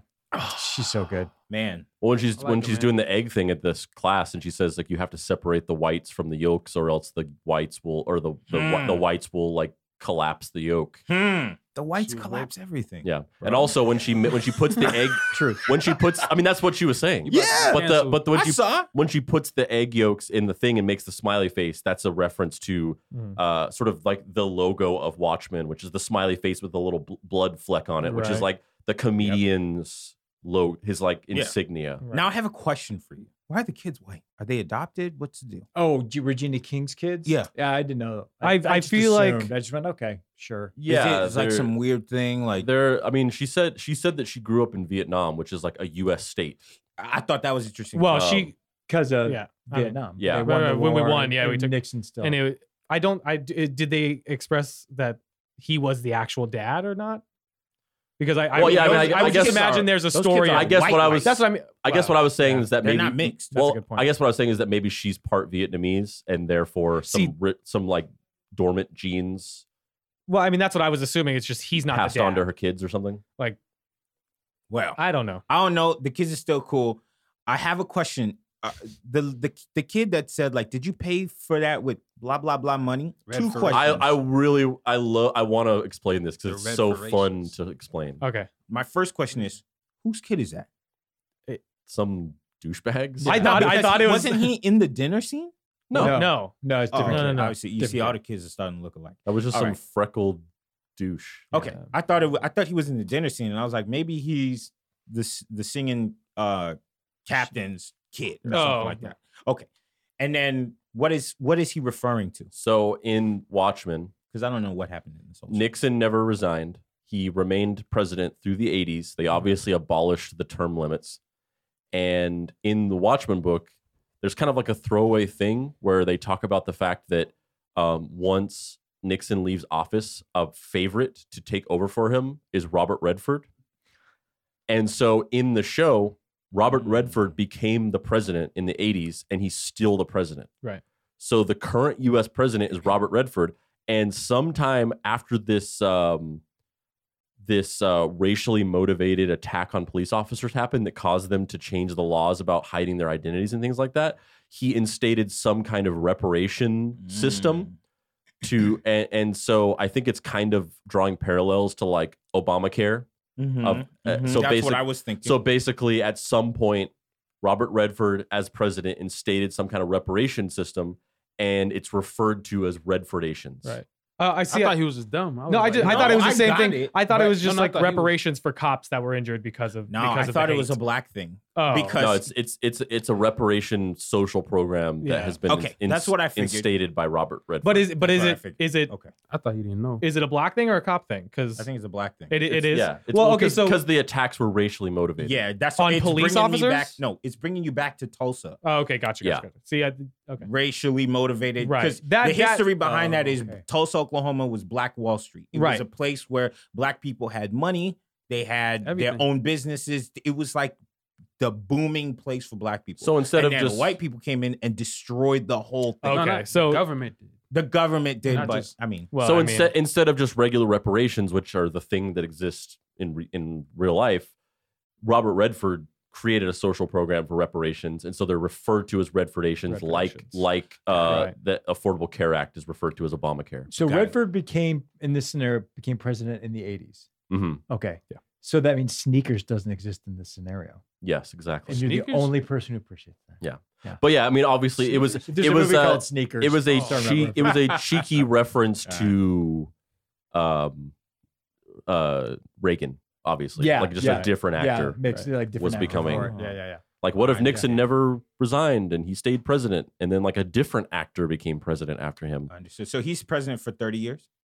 Yeah. All right. So wait. So the police chief who gets lynched like at the end, what is that about? Like what? It's not explained. That's okay. Good. I was so confused by that. I was hoping you could tell us. And now, did Lou Gossett Jr. hang him, or we don't know that? I mean, we don't know, but I think he says in the beginning when she's going into her fake bakery, he says, "Do you think I can lift 200 pounds?" What I thought yeah. And then he lifts 200 pounds because he hangs. Now he's the little boy from Tulsa. Where's the baby? That's also my question. I think he's the baby. Was the baby? No, she's thought Regina King. Yeah, he's not the baby. What? She's Regina King. But she's too young to be the baby. Yeah. The baby. because that's from that far from 1921. age. Yeah. That baby's like 90. He said he's 105 years old. Oh. Yeah. So the baby would have to be 90 something. 90 something years Well, old. that's what Can't be I thought. Regina I thought King. the old man was the baby, and we were being misdirected into thinking he was the young boy. No, that the saved baby's the a little baby. girl, right? Oh, the baby's a girl. Yeah. Oh, okay, my bad. Yeah. Sorry. And also he says he's 105, and if you line up the dates, if he was that boy at that time, he would be 105 Oh, years okay. old. Yeah, September gotcha. 2019. So since Lou brought it up, do you see what in a fit of anger, you Yeah. knew this was happening? That blew me away. That was the Yeah. equivalent of Drew Barrymore dying in the beginning of I was Scream. Of thrown like, away. I thought that Don Johnson was gonna be in this show, yeah. and then Yeah, he's just exactly. fucking dead. I wrote Don Johnson is dead. Fuck the show. I was so upset. It's so powerful though when you see him and you're like, what? but kind of they drew a very strong parallel between his character and the comedian. Yeah, so like they showed as he was getting dressed and getting ready to leave, then there was a shot of the photo of him as a kid. Right. So I think understand what that we're gonna means. get more of his character, and I Okay. think we're gonna go into the backstory of how he's And- been just covering up his family's terrible racism and probably what they did during Black Wall. Yeah, might be little that, but little only- Easter eggs in relation to him. So obviously in the end when he dies, it ends on that shot of his sheriff's badge with the little blood drop that drops onto it, which is the logo of the Watchmen is the smiley face pin with the blood drop that's like the little clock hands, because a motif of the book is the doomsday clock. We're ticking down to midnight when some terrible thing is going to happen, which is the explosion and the squid and stuff. So it drops onto it like that. In his office during a scene, you see that he has a copy of this book called Under the Hood, which is this biography, this autobiography that the original Night Owl wrote. So he's reading this book that's talking about the original Minutemen. And also the ship that they're flying in during that siege on the 7th Cavalry, like hidden base or whatever, that's the Night Owl ship. Right. That's the ship that he wrote in. That was the only scene I didn't love. The one where they You didn't crashed? love the action set piece? No, I didn't, only because I saw what kind of bullets they were using and they would have got shot. What do you mean? They would have got shot. They were shooting at, was it a body or something in front of Cows. her- Cows. The cows. They're using the cattle as cover. Yeah. Right. It would have went through like as they do many that- times. they do that I in get every it. movie. I That's get just- it. yeah, that's but just that was like the a common only thing thing. that caught me off. But people guard. did die. A person I did saw it. die. Yeah, I saw it. and I really like. I mean, that. if somebody's shooting a machine gun at you and you're taking cover behind a car, you're gonna get shot. you're gonna get shot. Yeah, you're Yeah, gonna if you're in get the shot. wrong I place, just- it's gonna go through. I wish maybe they got grazed or something like that. Mm. Yeah. Hold on, wait. So the chief was Great was cattle good guy? grazed. The chief. Oh, this guy We don't know. caught We it. don't know what He caught it. what he is yet. The only He thing had that an made my imaginary antennas friend. go up is when he went TikTok to That- I think Yes. that was. I Yes. think. Yes. I think that was our first. I think that was our first. That's him thing. counting down the days until he died. That's exactly what I thought it was. I was like, that's the first thing.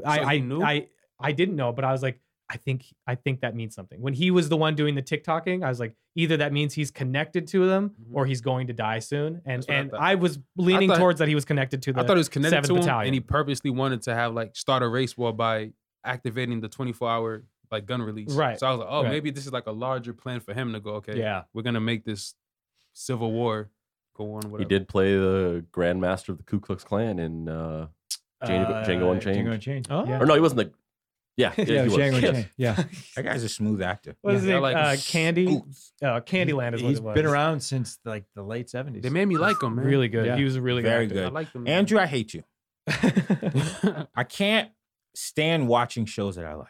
Yeah, this Yeah, because now you got to watch. they're I locked- have to they're watch it. locked I in. have to Now steal we have your to watch it. I mean, password. you're more than like I said. As long as you log out, you're more than welcome to use it. Yeah.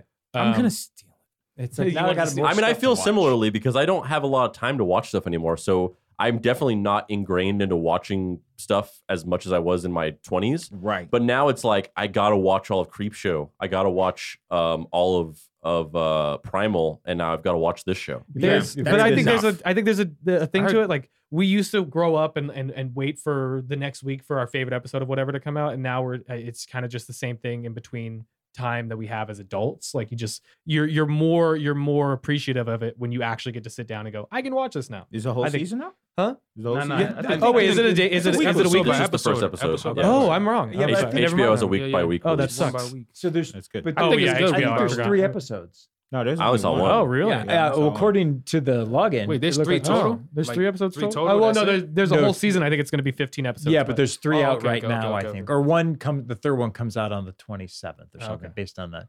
Can we go around and rate? Let me do a little bit of housekeeping and just name off a few little extra Easter eggs that we didn't discuss. So it's strongly implied that Jeremy Irons' character is Ozymandias, Adrian Veidt, and that his like 2 servants are like basically robots, and that he's just living. Everyone thinks he's dead because somebody's holding a newspaper at some point that says Adrian Veidt declared dead. So he's just off hiding somewhere in some manor with these like robotic, like wait staff. That makes sense because they don't make a good cake. Yeah, and he tries to hand him a horseshoe to cut it. Exactly. Yeah. He tells them he's writing a play called The Watchmaker's Son. Dr. Manhattan was a watchmaker's son. So he's writing some kind of play about Dr. Manhattan. I think he's starting a new scheme. Writing a play to him is but okay, he's referencing Dr. Manhattan because he was the watchmaker's son. I think at one point they see on a TV the American Hero Story Minutemen, which was it was basically obviously like a Ryan Murphy style show, like American Crime Story, but it's about the original Minutemen, so it's like a dramatized version of this hero team from the 40s. And then also so the 7th Cavalry are a white supremacist terrorist cell, obviously drawing a lot of parallels to like a combination of like Anonymous and QAnon and Antifa and just a mishmash of all these different types of like extremist radical groups, but they're very specifically a white supremacist group, and they all basically, in the same way that Anonymous adopts the Guy Fawkes mask, they've adopted the Rorschach mask, because Rorschach was one of the original Watchmen. And he was technically a hero. He worked for the American government, but he was a neoconservative extremist. He was a white supremacist, which is kind of it really, like, you think back on it, because reading Watchmen, when I was a kid, like Rorschach was the coolest character because he was like a badass, like Frank Miller style, like gritty detective. But you think back on it and it's like, oh yeah, he was like a horrible racist. But they've sort of adopted him and his ethos as the philosophy for their white supremacist group. And the thing, when they're watching the video of the 7th Cavalry, like their video or whatever, in that conference of the police officers, the thing that they're saying, that whole like, and I'll look down and whisper no, is a thing that Rorschach says in Watchmen. And then they start saying tick-tock, which was the motif of the Watchmen books of counting down to doomsday. And yeah, they're all wearing the masks that look like Rorschach's mask. And yeah, I think those are all the little references that I noticed. So what are you giving it? Yeah, I mean, I really liked it. I'm so surprised that I liked it because of all of the sum of its parts. But yeah, I think ultimately I will give it an 8 out of 10 because, number one, like, I really liked it, but also it just left so many unanswered, open-ended questions that, like, yeah, it did its job, but like the show still has much to prove in terms of if it can actually, like, it's very easy to set up a bunch of questions of like, ooh, I'm intrigued by that. Ooh, but you to execute that and actually deliver satisfying storylines based on those open-ended questions that it just starts with, it remains to be seen if the show, sticks the landing or continues to be good. It's not hard to begin a story. It's very hard to sustain. The second act is the hardest thing to do. It's pretty easy to start a story. It's pretty easy to end a story. but the meat of it is the hard part. Tyler. 7 out of 10 blue dicks. And just to piggyback off of Andrew, 100%. I'm excited to see where it goes, and if they're able to keep up that fantastic first episode feeling. All right. I give you like a 9.7 out of 10. Man. Oh, I like that. You know what? Almost For what it is, or just like it for what it is, the or Da you like Vinci it? painting. I like it, period. I like it, period. Or no, the Michelangelo painting Michelangelo. of the man reaching out. Is that Da Vinci or Michelangelo?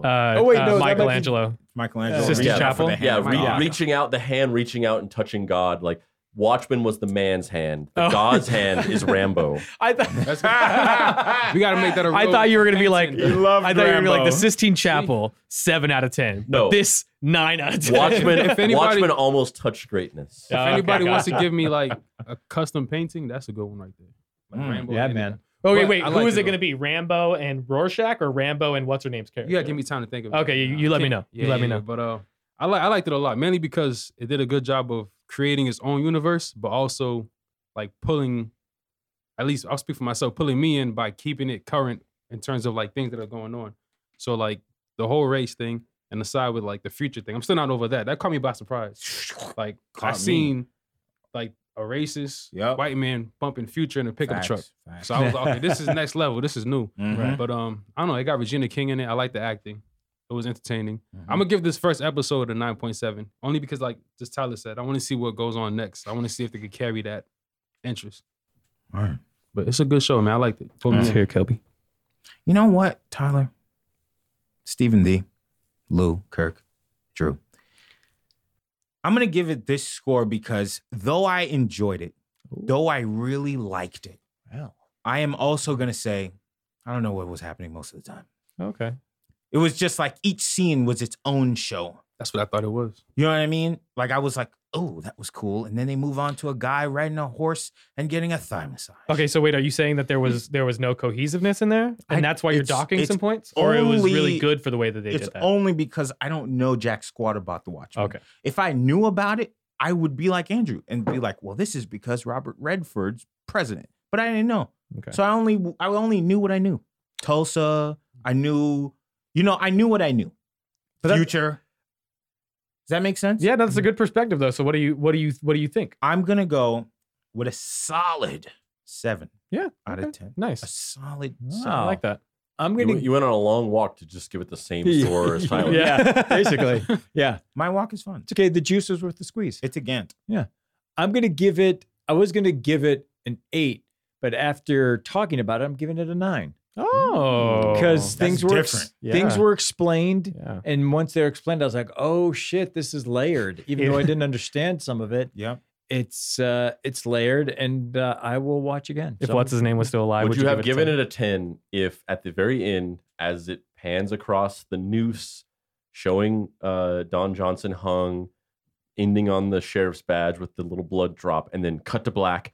Heartbeat.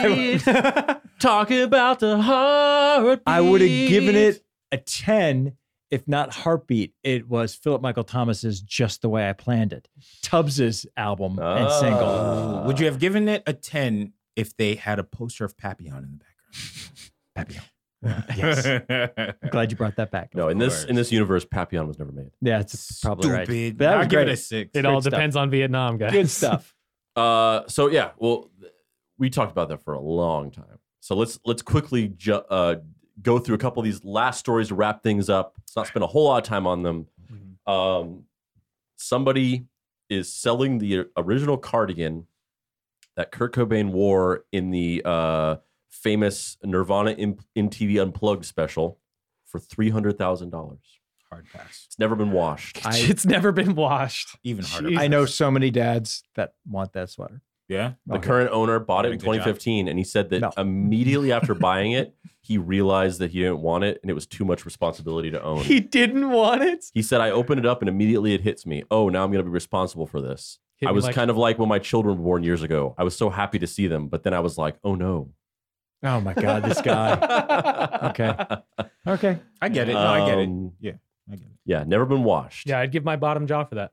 Would you? You would give your bottom jaw for a sweater? I actually think I your think he's jaw quoting is something. just It's a the bottom. fucking Kurt Cobain thing.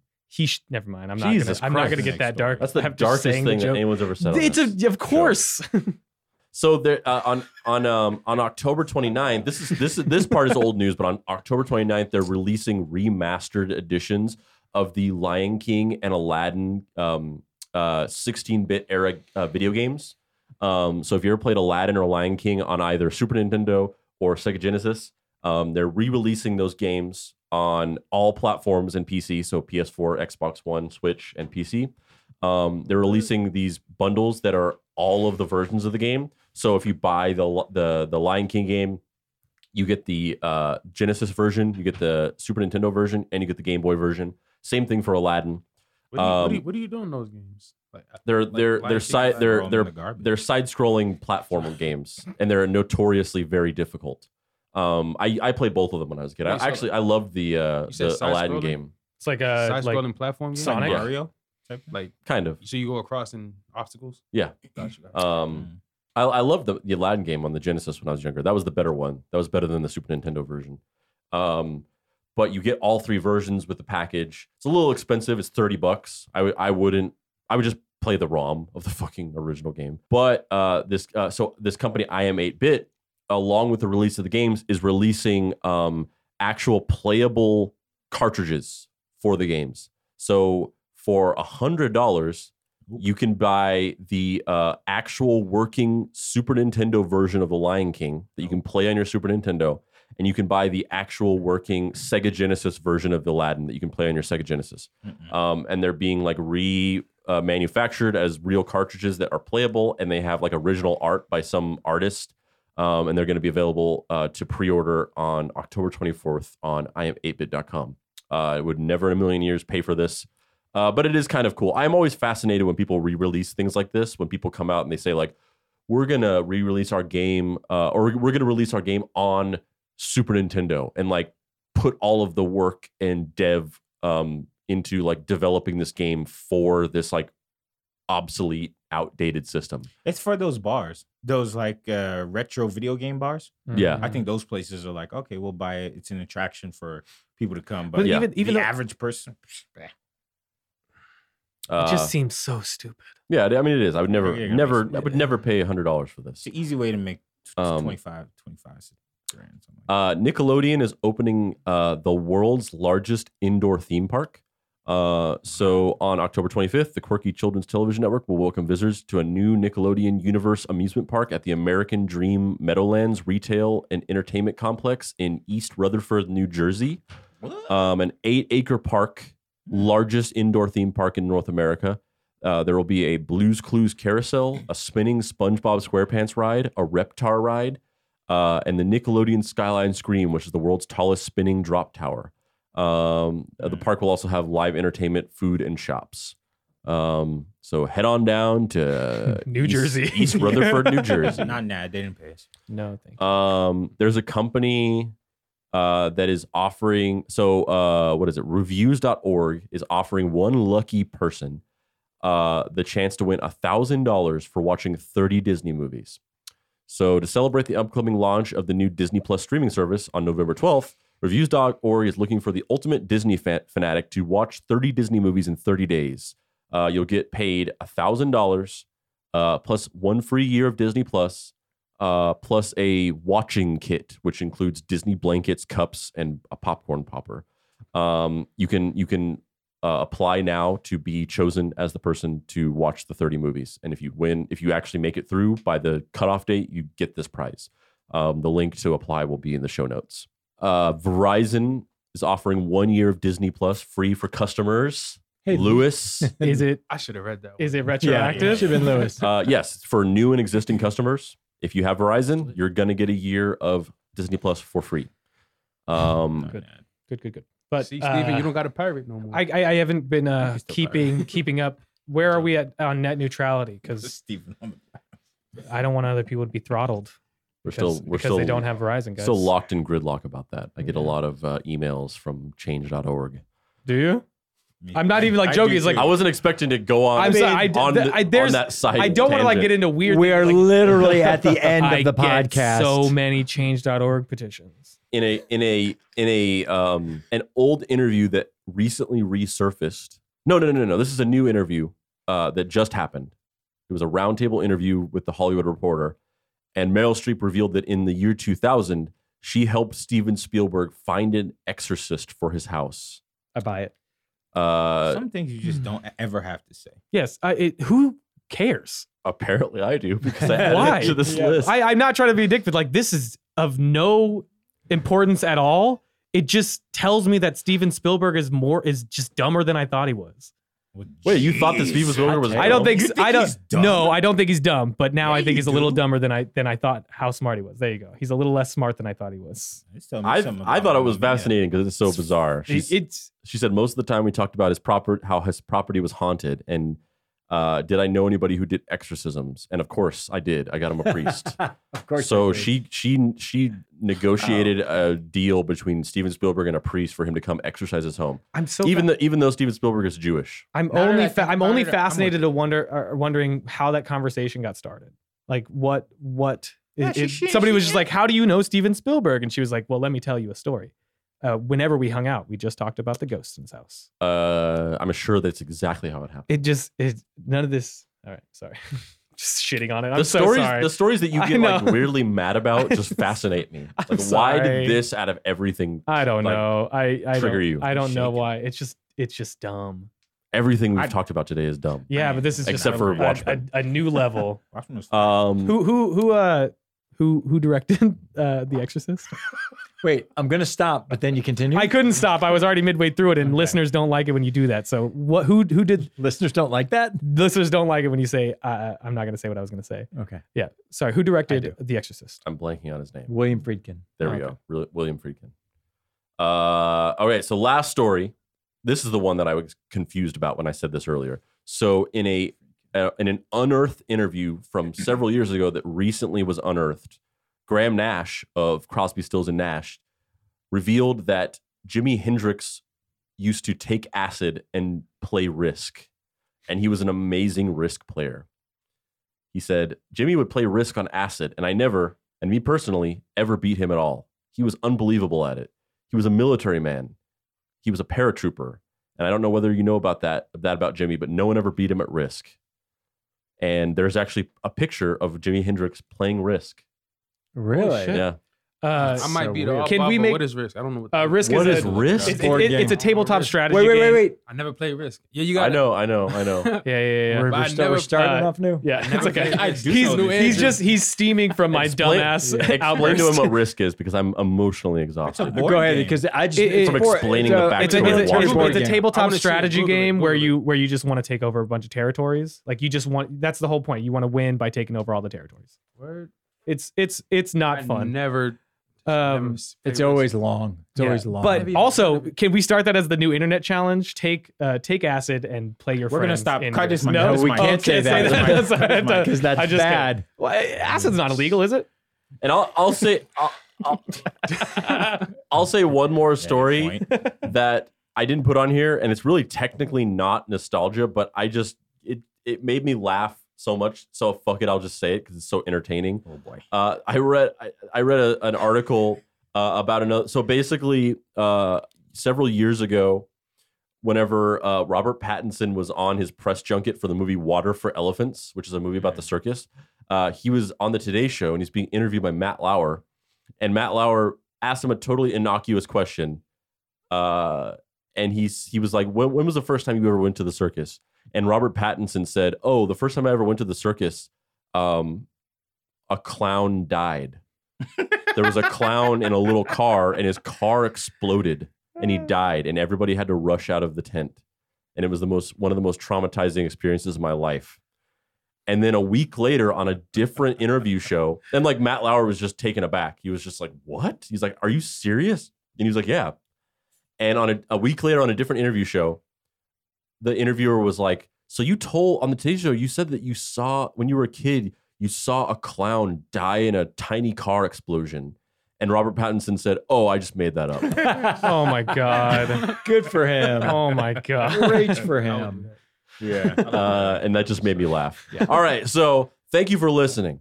If you liked this episode and you're not currently subscribed, please subscribe to our podcast on whatever you use to listen to podcasts. We're on iTunes or Apple Podcasts. We are on Spotify. We are on Stitcher. Please subscribe. If you like this and you want to, please feel free to leave a 5-star review and give us a little blurb of what you liked about the podcast. If you haven't already and you would like to be kept more up to date with our goings on, there's several things. You can join our Facebook group. So if you search for it, we have a Facebook group called Nostalgia. Feel free to join that, and you can see a lot of the type of content we put out, which is a lot of just old nostalgic stuff.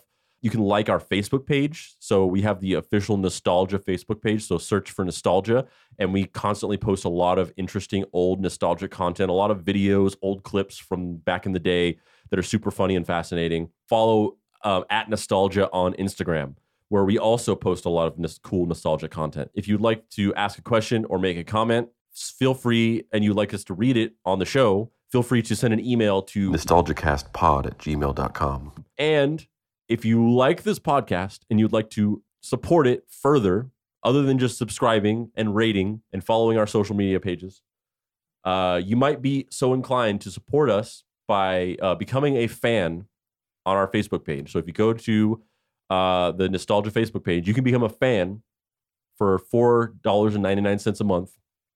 You can become a fan of ours, and we will be putting out bonus content for fans. So if you become a fan and if you want to support us financially, you're not required to in any way. If you want to, just keep listening to the show for free. Definitely no judgment there. But if you want to be a fan and you want to support us with $5 a month, we will be releasing bonus content, extra bonus episodes of the show, additional video content that you can't see otherwise, and more bonus content to be seen that we haven't even thought of yet. Thanks for listening.